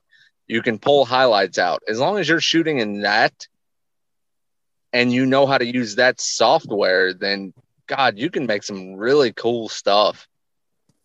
So is it better to say you're wanting to do a photo shoot of a haunt's iconic character? Would you rather do that in more light and then edit it to make it look darker and get those shadows? Or do you want to go ahead and try to do that lighting and everything where you get that effect from the start? I go straight from the start. Like, I will tweak lighting all along the way. I'll even, depending on the shot, I'll even change colors if I need to. If I didn't like the color setup that I'm using on the shot, but I'm 100% lighting them the best way that I can. The more natural you can do before editing, the more you can get it to what you need it to be and want it to look like beforehand, the easier it is after to edit. Like if you don't have to do all that crazy stuff, don't do it. Get the natural stuff and add your little tweaks in later, honestly. Post-production is cool and like certain things for photography and all, but like videography, you really want to get the lighting down to where it's what you want and then just add effects on top, because trying to really tweak it sometimes would be difficult. But like we said, depends on what you're working with, depends on your time, the time constraints or when you do it, or sometimes you just got to make it up on the fly and figure it out. Well, the videos. I have way more fun doing the editing portion than I do doing the shooting portion. Like the editing, everything just comes together. Yeah. Well, when you get to the editing process, you already have your vision in mind of what you're going for, and then once you start in motion of that journey of creating your vision, and then other things pop up, and you're like, hey, well, I can add this now and this and blah blah blah. But going back to the lighting of video, especially if like what we do when I go to a hunt, it's a lot of action shots. It's all fast paced, and so when that happens, you're trying to, you got an actor, you're trailing an actor. The lighting could change just like that, because he could be running from one side of the midway to the other, and the lighting's now, so that's another difficult process you got to work with when it comes to lighting as well, versus like say stationary, like photo shoots. It's tricky. The lighting is probably my biggest kryptonite while filming and doing things at the hunt. So, I mean, that's an obstacle to try to overcome, and I have issues with it, but the software helps with that for me. That's why I depend heavily on software. Like I might have, a really cool scene, and I'm trying to take pictures of it, and I'm like, okay, either I use a flash and it looks stupid, doesn't look scary or have the ambiance I want or anything, or I don't use a flash and then it's so dark you can't see anything. So is that through the lens speed? Do I need to learn how to use my lens speed to control my that sounds like a what combo. am I doing? That sounds like Help a me, combo guys. question of all of your, and that's basically knowing the settings on your camera of, your shutter speeds and your ISO and all that. And it's really toying around with it from what I've experienced, and I still learn a lot. But just, sometimes you get into a new environment to where you just got to figure it out. But it's tweaking the settings on the camera, really, and learning where your lighting placement is, exactly what type of shot you're going for. But then on the back end of it, to get it really, really gritty, like Chris was saying, that's in post editing, pulling shadows down or making the shadows just peer down over her eyes to give her really that really sinister look, or, you know what I'm saying? Depends on what you want. Or cropping a picture will make or break your picture at the end of the day. If you can't crop it right to make it look right, you know what I'm saying? There's, it's a lot of things. The flash is very flash is very difficult, placements of them. It's not like stationary lighting. But I will also say you run into a lot of those issues if you are using your in-camera flash, where a lot of us have adapted to using external flashes that all connect through Bluetooth. We're running 2 or 3 different flashes at one time and all connecting it from our camera. Yeah, we have little portable flashes that work wirelessly, and it's a whole different setup from in-flash. Your settings, you have a bigger range of settings.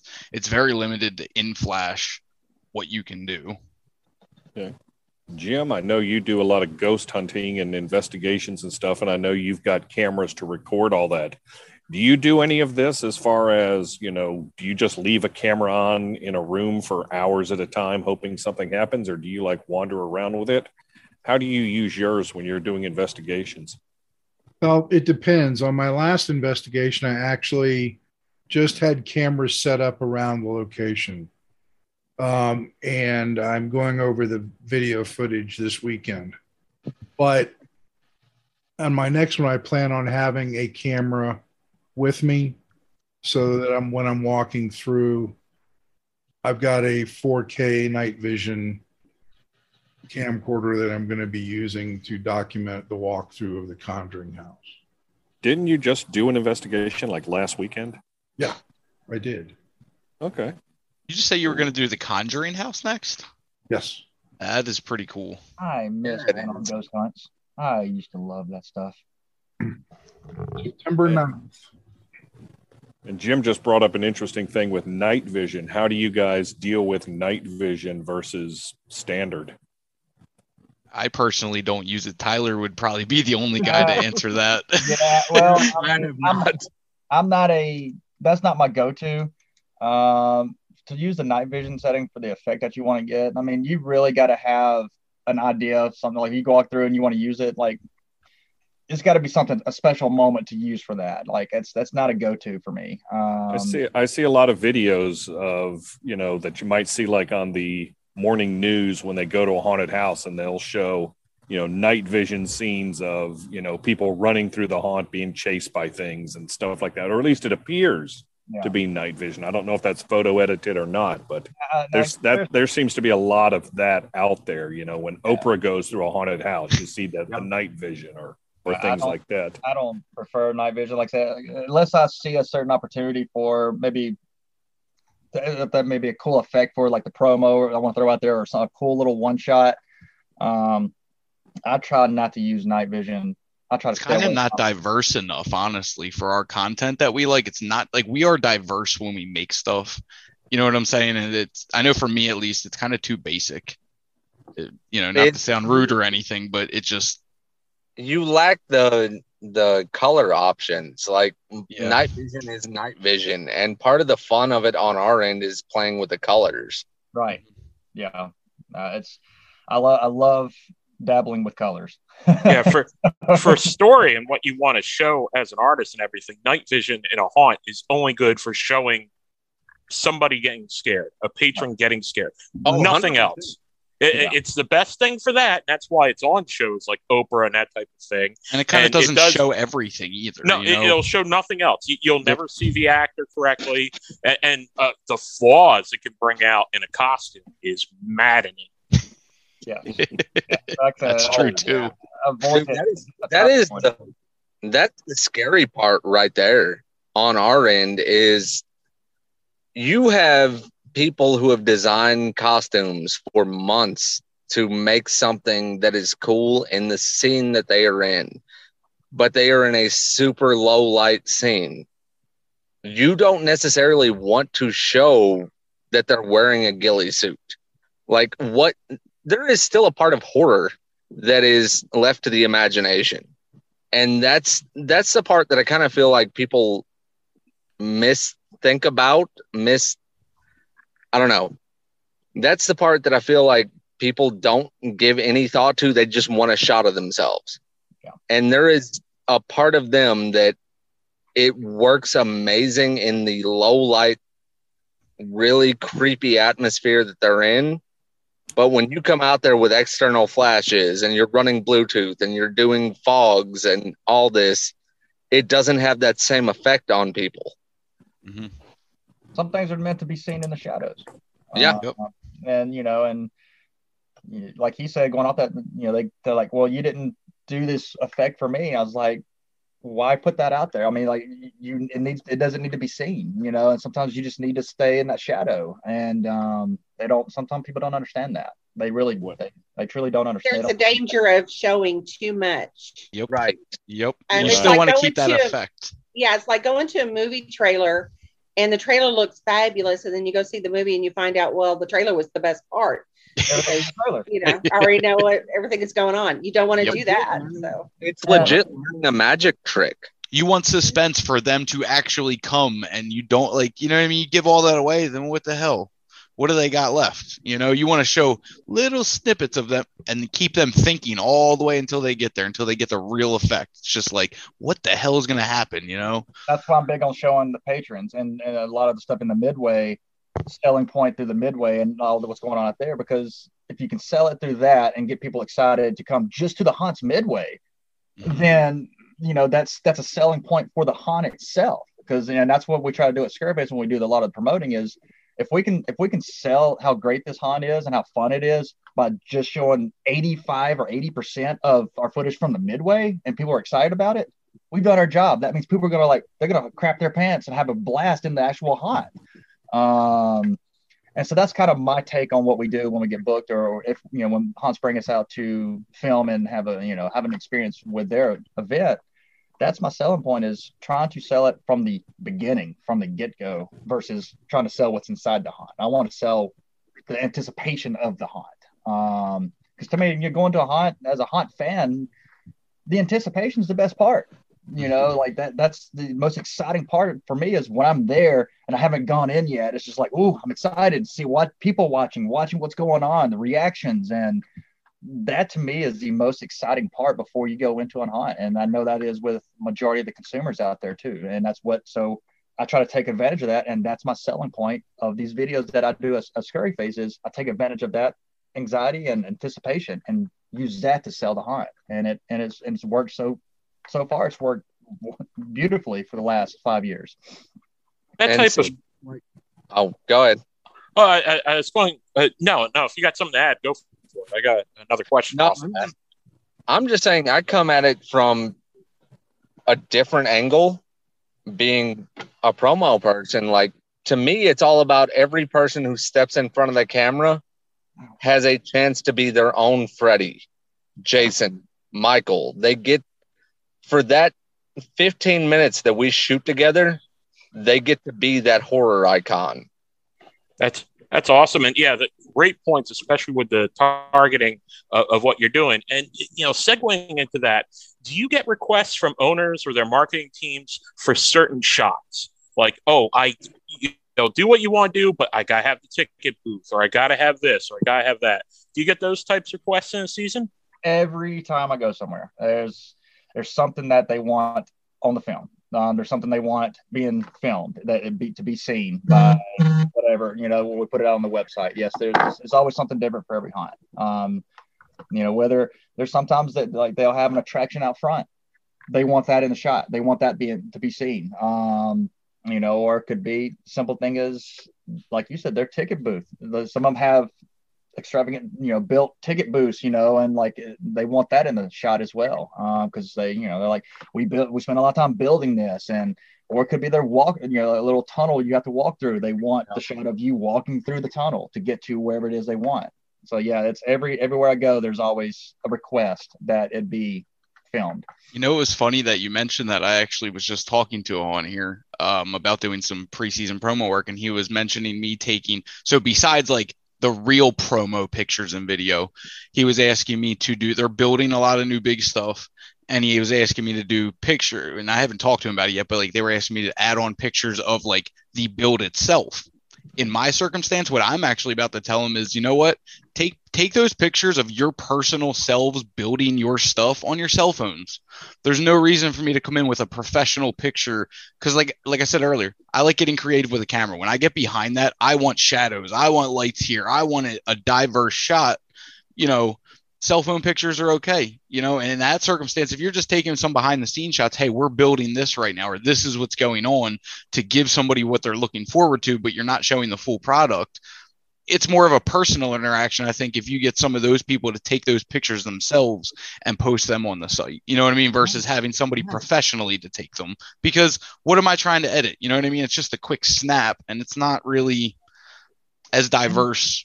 And I feel like the public, like at this point, we've made these like their own little icons.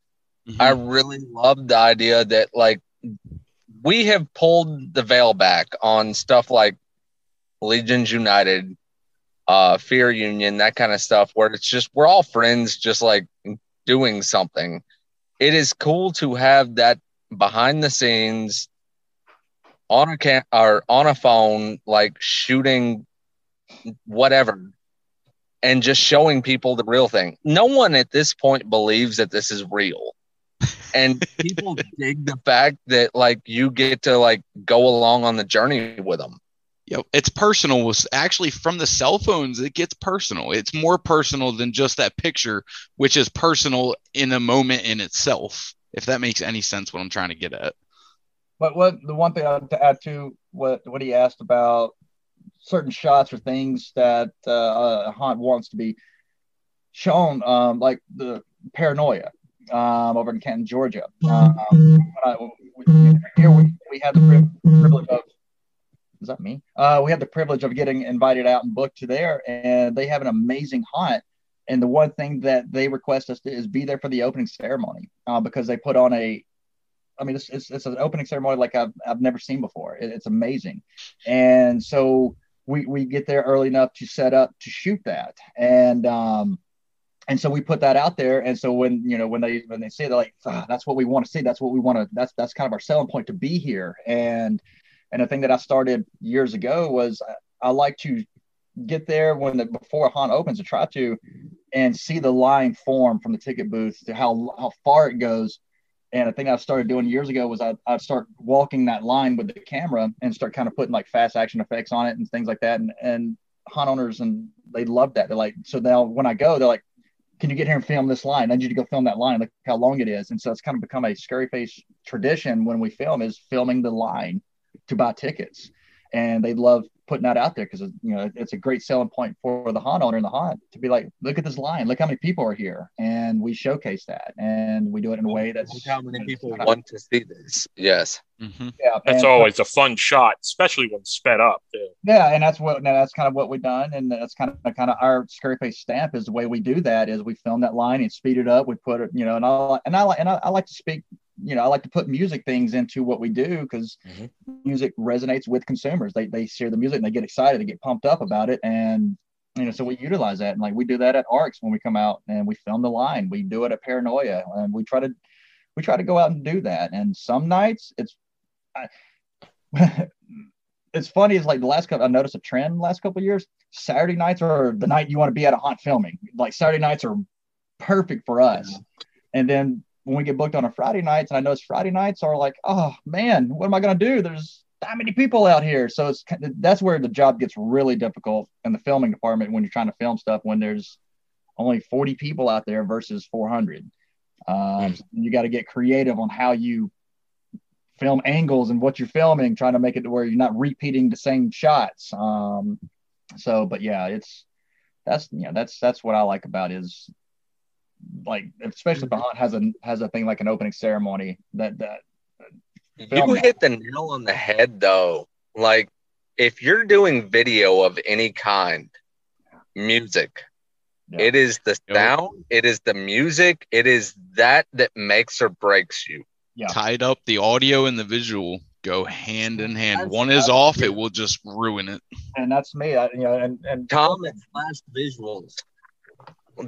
Slash Visuals just put out the best haunted house video I have ever seen. What song was that, by the way? I do not know, but I know he edited the music, and it is just absolute insanity. Do you guys ever have issues with copyrights when using particular music? Or do you pay BMI or ASCAP royalties in order to use certain tunes? There's certain things that we'll do, like I'll reach out to like Scary Face has its own internet radio station, so like we'll pay for the licensing when we do the radio station. And a lot of other cases we'll reach out and we'll try to get permission from wherever we need to get permission from to use. In most cases, we have been given the green light and thumbs up. Because as long as we're not trying to sell something, make a profit off the use of it. And most times it's they don't care, and that's but sometimes you get the nope, can't use it, and you got to think of plan B. It's all about the licensing part of it. Like I go through websites to get licensing to tracks. I have definitely used stuff I shouldn't have in the past, and then the artist wound up being cool with it. But if you're doing anything, go through the right route and do licensing. There's several websites you can look up to figure out who owns the licenses to things.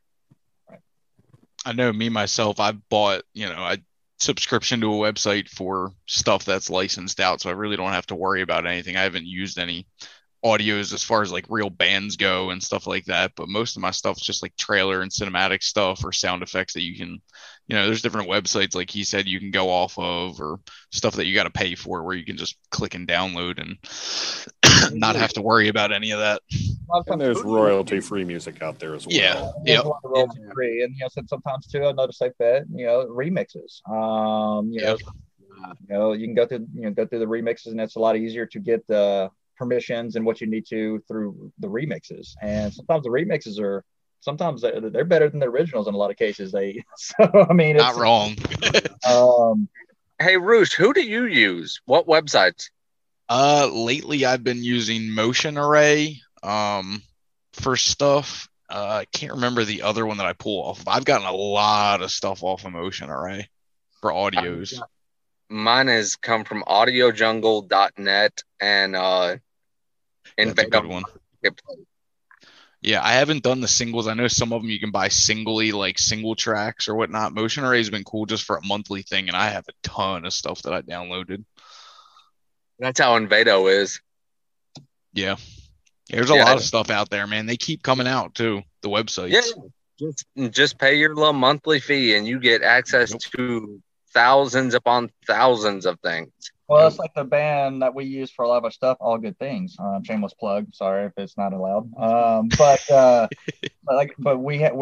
good friends with that band, and they've given us permission years ago to use a couple of songs as Scary Face's theme song as to what we do, and that was cool. And really cool to this day that they have songs that they give us permissions to use, because that's it speaks volumes for what we do and a lot of what we do in the industry. And that's also a good thing to have in your back pocket as well. If you're fortunate to have that. And again, it half-ass goes back to the whole don't be afraid to ask questions thing.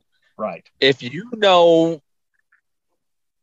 people within bands, reach out and ask them, can I use this? Good cross promotion too, to help everybody grow, because then their song is on something and that gives them, they can cross promote it on their end also, and it's good for everybody. Like the band we use, it's a lot of people in the industry didn't know about them, and now a lot of people are followers and fans of them, and a lot of them don't care. A lot of them will be cool with it as long as they know you're not using their stuff to make a profit, to turn a profit off of them.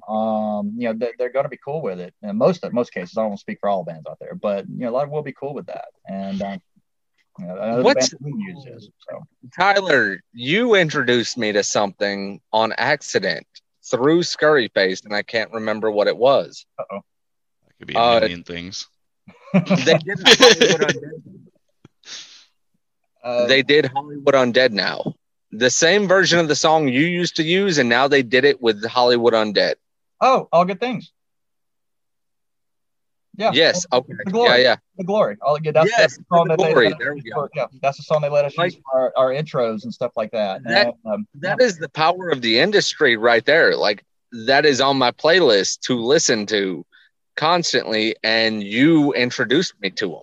Yeah, good song. That and Kingdom is what we use for kind of like our Scary Face theme songs. And so, like I said, it's just, don't be afraid to ask questions. Don't be afraid to reach out and ask. And because what's the worst they're going to say? No. And then you move on to plan B. If they say yes, then it's only just a situation like me where you introduced me to them through that. Yeah. And if they say no, then I just live my life without knowing they exist. That's pretty much it. Yeah. And so that's how you handle the music stuff. And from our perspective and for our experience, that's how we handle it. Yeah. So I want to ask, go ahead. Have you ever got into a hunt and they want you to film a certain thing and you're like, no, I'm not filming that? I can say yes, but it wasn't in a bad way. It was just like, hey, why don't we do it this way instead? It's not like my instance wasn't bad. It was just like, let's do it a little more creative or this and that with the same idea. But well, there was. Oh no! Tell the story. I did go to a hunt, and it was a rated R hunt. They wanted a certain scene filmed that contained nudity, and it was an awkward thing. And I was like, I can't show this on our on our Twitch platform. Like, I can't show this. And, and I was like, I'm not filming this. And it's like, this is something better for the people that buy tickets. Now we can promote that there's shocking stuff at this haunt that you will see. But I can't film that. I'm not filming that. This is one of those films. I'm not filming that. It's like you draw the line somewhere, and yeah, it was just one of those. Where it's like, no, that's left better for someone to buy a ticket and see for themselves, and we'll just say, hey, you buy a ticket, you're gonna see some stuff. Yeah, and then there was other times where it was just too good. Like, there's a scene. This is one of those you need to experience as a consumer, as a patron, and it's like, I don't want to be the one to spoil this. It's like, we can hint at it, and I don't want to film it because it's going to ruin the big surprise that that they built. And I was like, why would you want that film to put out there when it's such a cool effect and such a cool thing for them to experience, personal experience? There's a lot of that on the haunt owners too. I mean, you have something very cool. It does not have to be shown. We can lead up to it. Like, sometimes it's good to leave that there and not show it, because it leaves that suspense. Like we talked about earlier, you want suspense or want that, big thing. You don't want to show it off because then people actually come for it. You go back to Jaws. They go an hour into the movie without showing the shark. Yep. Like, there is a realm of this that exists where you can tease. Sure. Yeah. Artistically, the teasing works with it. I understand the owners who want to show it because they know the price tag on it. And they're like, I want as many eyes on it. I want people to see it and come here and pay for it. And like Jaws is a great example because it worked. But the problem was they spent a lot of money on a robot shark that didn't work. And that's why you don't see that robot shark. It would have been a whole different movie. Right. Oh, absolutely. But absolutely, if the haunt owner says, I want this film, and it depends on what it is, you still may have to question, like, you really want this shown? But sometimes when they hire you to do a job and they say, this is what I want filmed, I want it shown, you gotta kind of the mercy, you gotta film it. It's like, okay, you find the best angle to do it. You make it look cool or do something to actually make it work better or figure out something. Yeah, but there was that one I did. I'm not filming that. I'm not doing it. And I gave them my reasons. I wasn't a jerk about it. I was just like, I can't film this and show this, because now if I show this on my platform, they could turn around and flag it, and now I'm in trouble, and now I'm dealing with the consequences of showing this. But I guess they understood that. I'm like, okay, I guess I understand that now. And I was like, come on, man. Mm-hmm. I can't. You can get the same shock value by putting a censored stamp over any picture ever. Yeah. Just there's something's back there and that's missing. As we're getting to the end of our conversation, I want to know the reverse of Jonah's question from you guys. What is a shot you guys think more haunts should be using? Behind the scenes. I think you should be using your cell phones. I think you should be showing everything. We have pulled the veil up over. This is not real to anyone. It is entertainment. I think you should 100% pull out a cell phone and shoot content and post it on your pages. People are not falling for the fact that it's real. Right. Create that that bond between your audience where, yes, we're not real. This is not real. This is not a thing, but we're inviting you along for the ride. And on top of that, I agree with that. Behind the scenes, showcase your actors, showcase their characters, promote your individual characters to your audience. It boggles me that they want a lot of haunt owners want to keep that hidden. They don't want to showcase their haunters. They don't want to showcase their talented actors and actresses.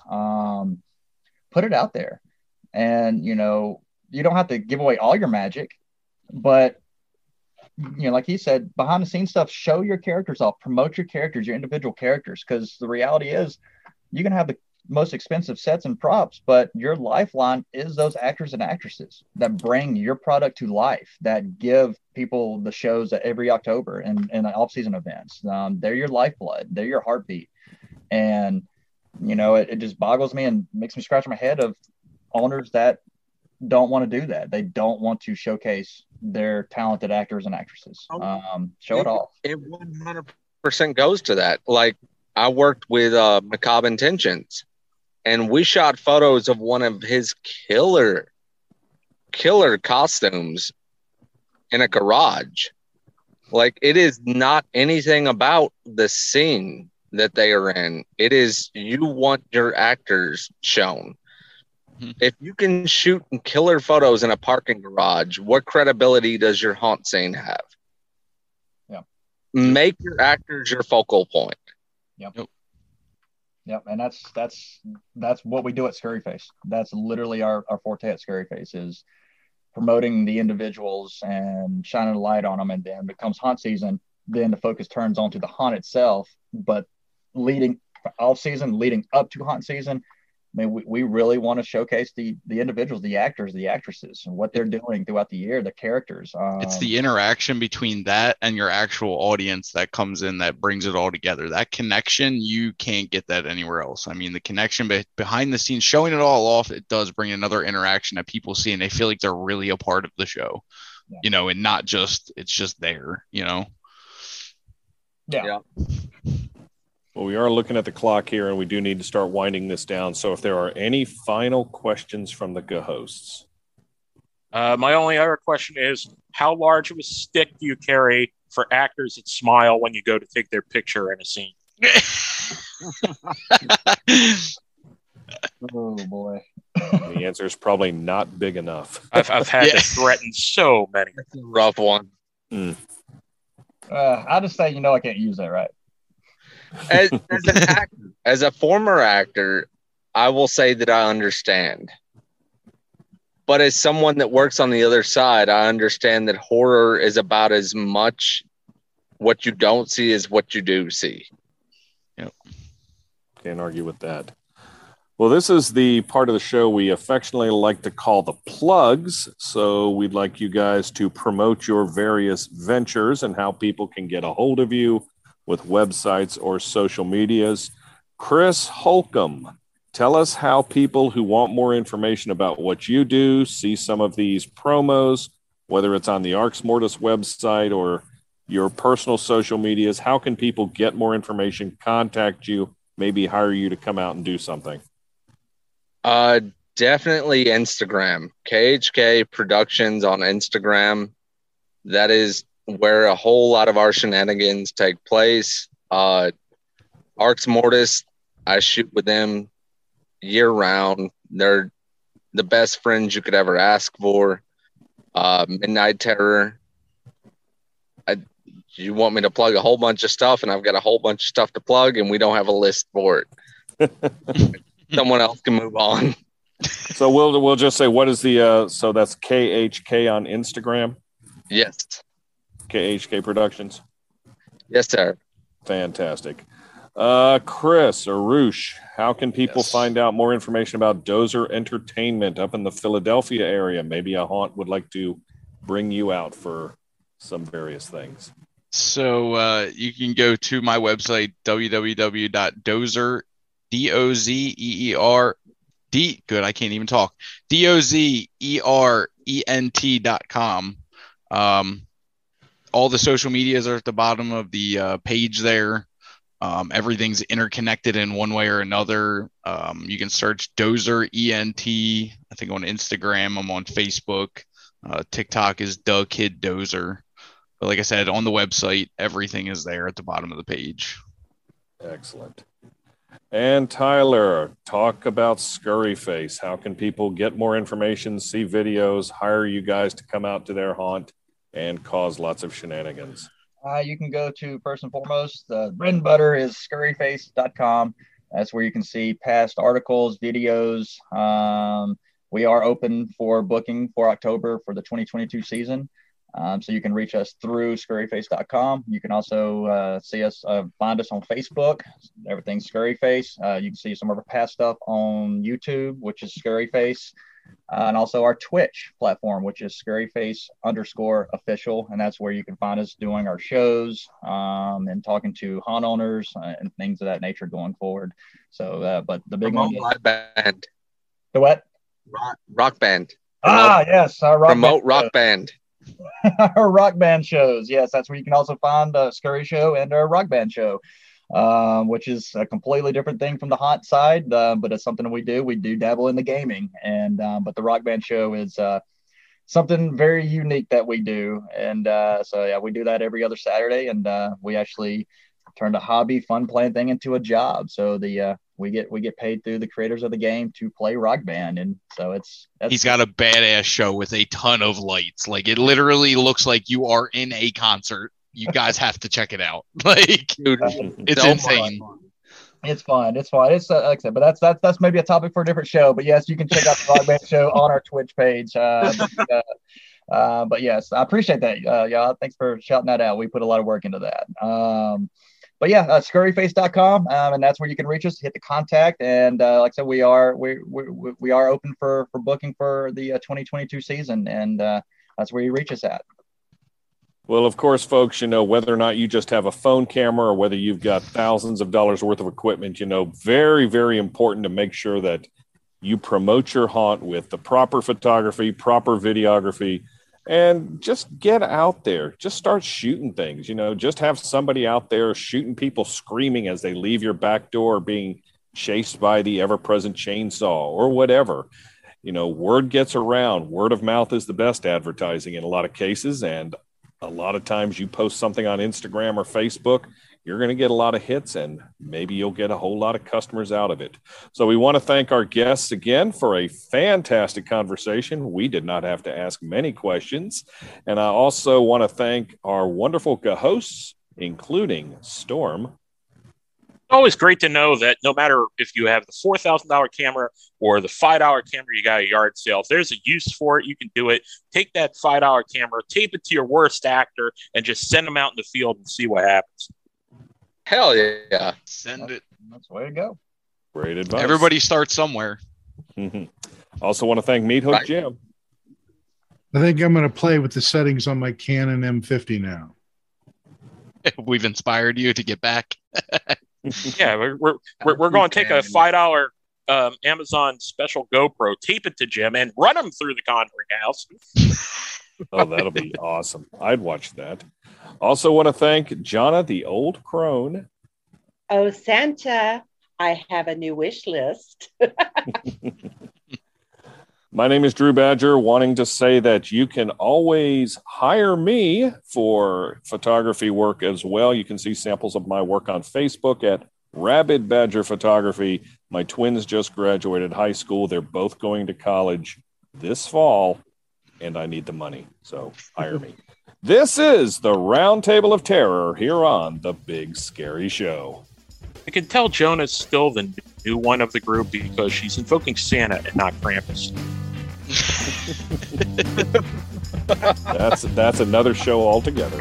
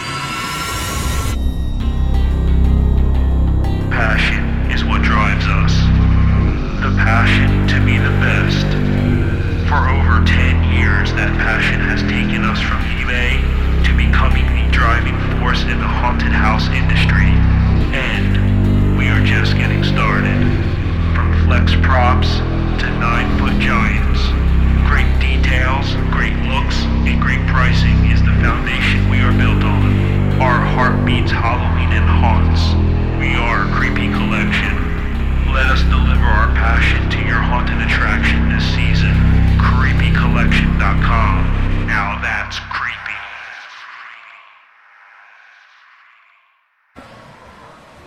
Hello, everyone. Drew Badger here. We're live in Raleigh, North Carolina at the Carolina Fear Fest. And one thing I love about this show, so many haunted attractions from across North Carolina are coming around and setting up booths here.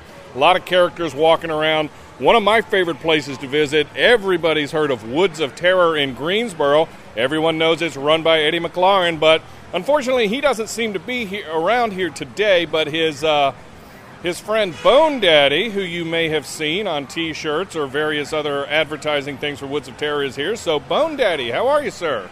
Doing good, man. It's great to be at the show. Big show. Looks good. A lot of crowds here. A lot of people enjoying everything. Everyone's going by the booths and checking out everything. How is Woods of Terror? First of all, let's ask, how did Woods of Terror do last year? Woods of Terror had its best season. It did beat the COVID year. I was shocked at that, but last year was our best season, so we're hoping for this year to have our best season. Well, you know, everybody wants that best season every year, so we'll just see. And speaking of best seasons, it sounds like your best season might include some new stuff at Woods of Terror this year.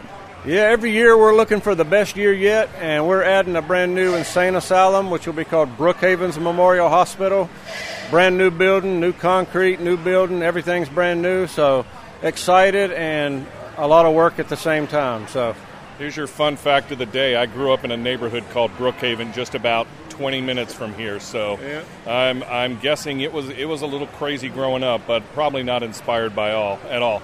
But Woods of Terror, you've been around, almost 30 years? This is our 31st year. 31st year. Yep. Congratulations.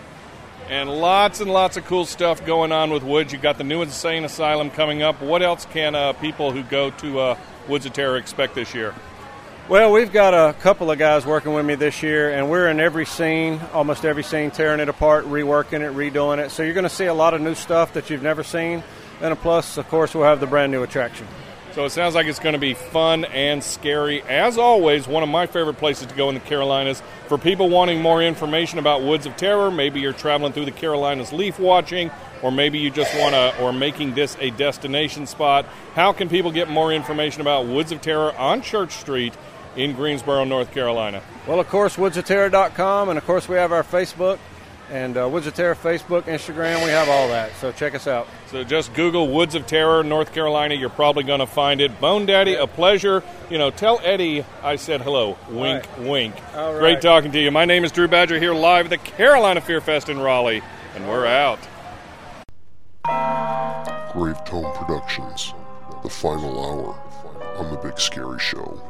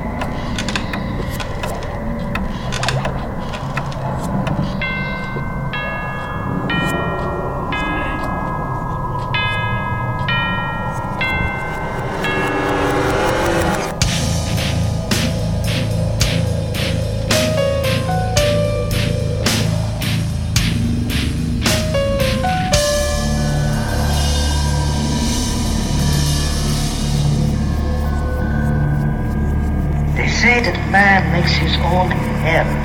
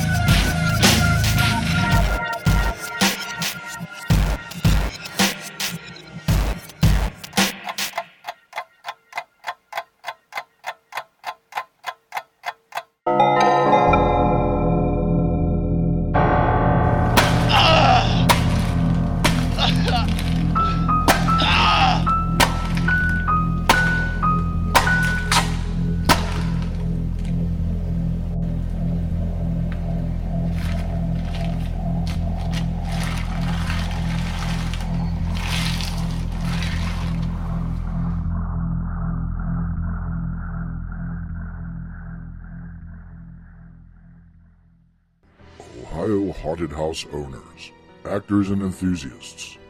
Join the new Ohio Haunters Association. We are working with haunters across the state, from home to pro, to strengthen the Ohio haunt community. Open to all owners, actors, makeup artists, prop builders, designers, and Halloween paranormal enthusiasts. The Ohio Haunters Association, where haunting is the heart of it all. Look for us on Facebook. Ladies and gentlemen, there are 2 movies being shown in this area that we sincerely would like to warn you about. The titles, The Gruesome Twosome and Something Weird. These are without exception the bloodiest, goriest motion pictures ever produced. If you are the least bit squeamish, do not attempt to see them. We have told you about many horror movies that you probably got a big kick out of, but these are different. If you are at all impressionable, don't see them. If you have an impressionable teenager, under no circumstances let him or her see it. Absolutely no children will be admitted. Both of these films are in color, which even makes the horror more horrible. We are sincere in warning you about these movies. The titles again are Gruesome Twosome and Something Weird, and they are honestly the goriest films ever produced. See them if you must. But we wanted you to know what to expect. It's time for Ask the Old Crone. While we're on the subject of photography and videography for your haunted attraction, I spoke to a friend of mine, Shane McNear of Studio 2. Here's what he sent me regarding how he films haunted houses. After filming haunted houses for several years, I have a routine that I've established. I've never filmed inside a haunted house using an iPhone, so I can't really comment as to that, but I feel like the low light conditions wouldn't work too well for most iPhones. I've been using a Sony a7S III. I like Sony's capability to get good images in the low light. The next thing I consider is which lens to use. It usually seems like a wide-angle lens works the best, especially since most haunted houses contain a lot of small rooms. I usually use something like a 14mm or a 24mm. Sometimes I'll even carry a separate audio recorder to get good sound if I think I might want to use the actual sounds from the haunted house. And on some occasions, I've carried a separate light with me just to get a better image for the camera. I usually wear dark clothes when I film so I won't stand out, especially if I'm filming while customers are inside the haunt. And I always make sure I'm prepared to adjust my shutter speed on my camera. Many haunted houses use LED lighting these days, and this lighting can create a flicker inside of the camera. Sometimes it doesn't look very good, and it can be improved or even completely fixed sometimes by adjusting the shutter speed. I make sure I practice this before I go into the haunted house so I'm not inside there trying to figure it out. I also practice with my manual focus because in certain rooms with a lot of smoke or fog, the autofocus will fail. I prefer autofocus in rooms where it works, but I like to be prepared to switch to manual if I need to. I usually try to show up to a haunted house before it opens and make a plan with the owners to go through it before any customers do. This gives me an opportunity to have the actors perform just for the camera. I tell the actors to pretend the camera is one of the customers, but to keep a little distance from the camera lens because if they get up right next to it, they will usually go out of focus. After I go through the haunt by myself, I usually return to the line of customers that are waiting to go through, and I look for a group to go through with. I try to find a group that looks like they are ready to have some fun and do a lot of screaming. When I find a group that I feel good about, I will approach them and ask if they would mind to have a camera follow them through the haunt. I never pressure them, and I always make sure they are comfortable turning me down if they want to. After all, they are paying customers. After I go through the haunt with some groups, I will usually find a good hiding spot in the haunt to film some people as they come through. Once I've done all of this, I usually have enough good footage to make a video of the haunt. Thanks a lot. Thank you, Shane. And if you want to get a hold of Shane, you can contact him at galleon001@aol.com for Shane McNair of Studio 2. Let me spell that email address for you. GALION001@AOL.com. So until next time, don't forget to stir the cauldron.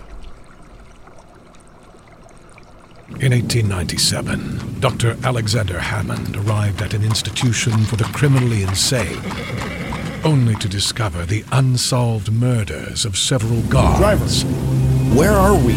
Jerry Vane takes you into Black Moon Asylum, a twisted abyss of torment, madness, and the horrifying mystery of Patient 292. Time for your medication. Black Moon Asylum, a symphonic journey into darkness from instrumentalist Jerry Vane. Download Black Moon Asylum at jerryvane.com, iTunes, cdbaby.com, Amazon MP3, and your favorite download site.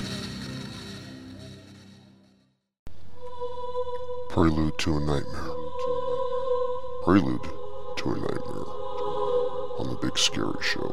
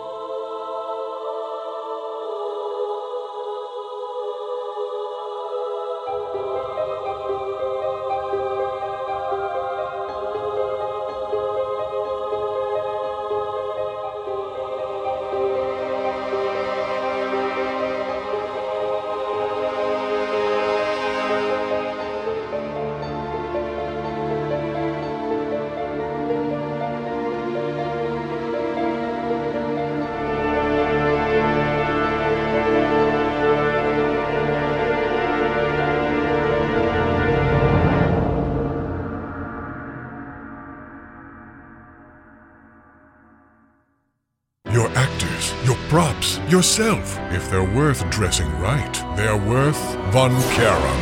When you scare enough to wear the very best. VonCharon.com. VonCharon.com.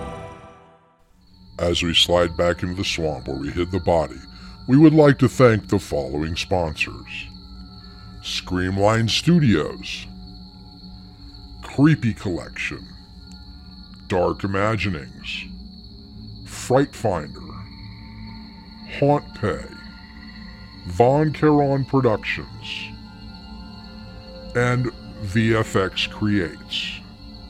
We'd also like to thank Virgil Franklin, master of the Ether Muse. And we couldn't do this without the three hosts, including Badger, Haunt Consulting and more, rabidbadger.org. Meat Hook Jim, check out his other podcast at wrestlehorror.com. And Storm, Rants and More, hauntminute.com. And finally you, the listener. Without you, we are nothing. The Big Scary Show is copyright Big Scary Show LLC, and no rebroadcast of this show may be made without express permission of the owners. All music used on The Big Scary Show is used with expressed permission of the artists themselves.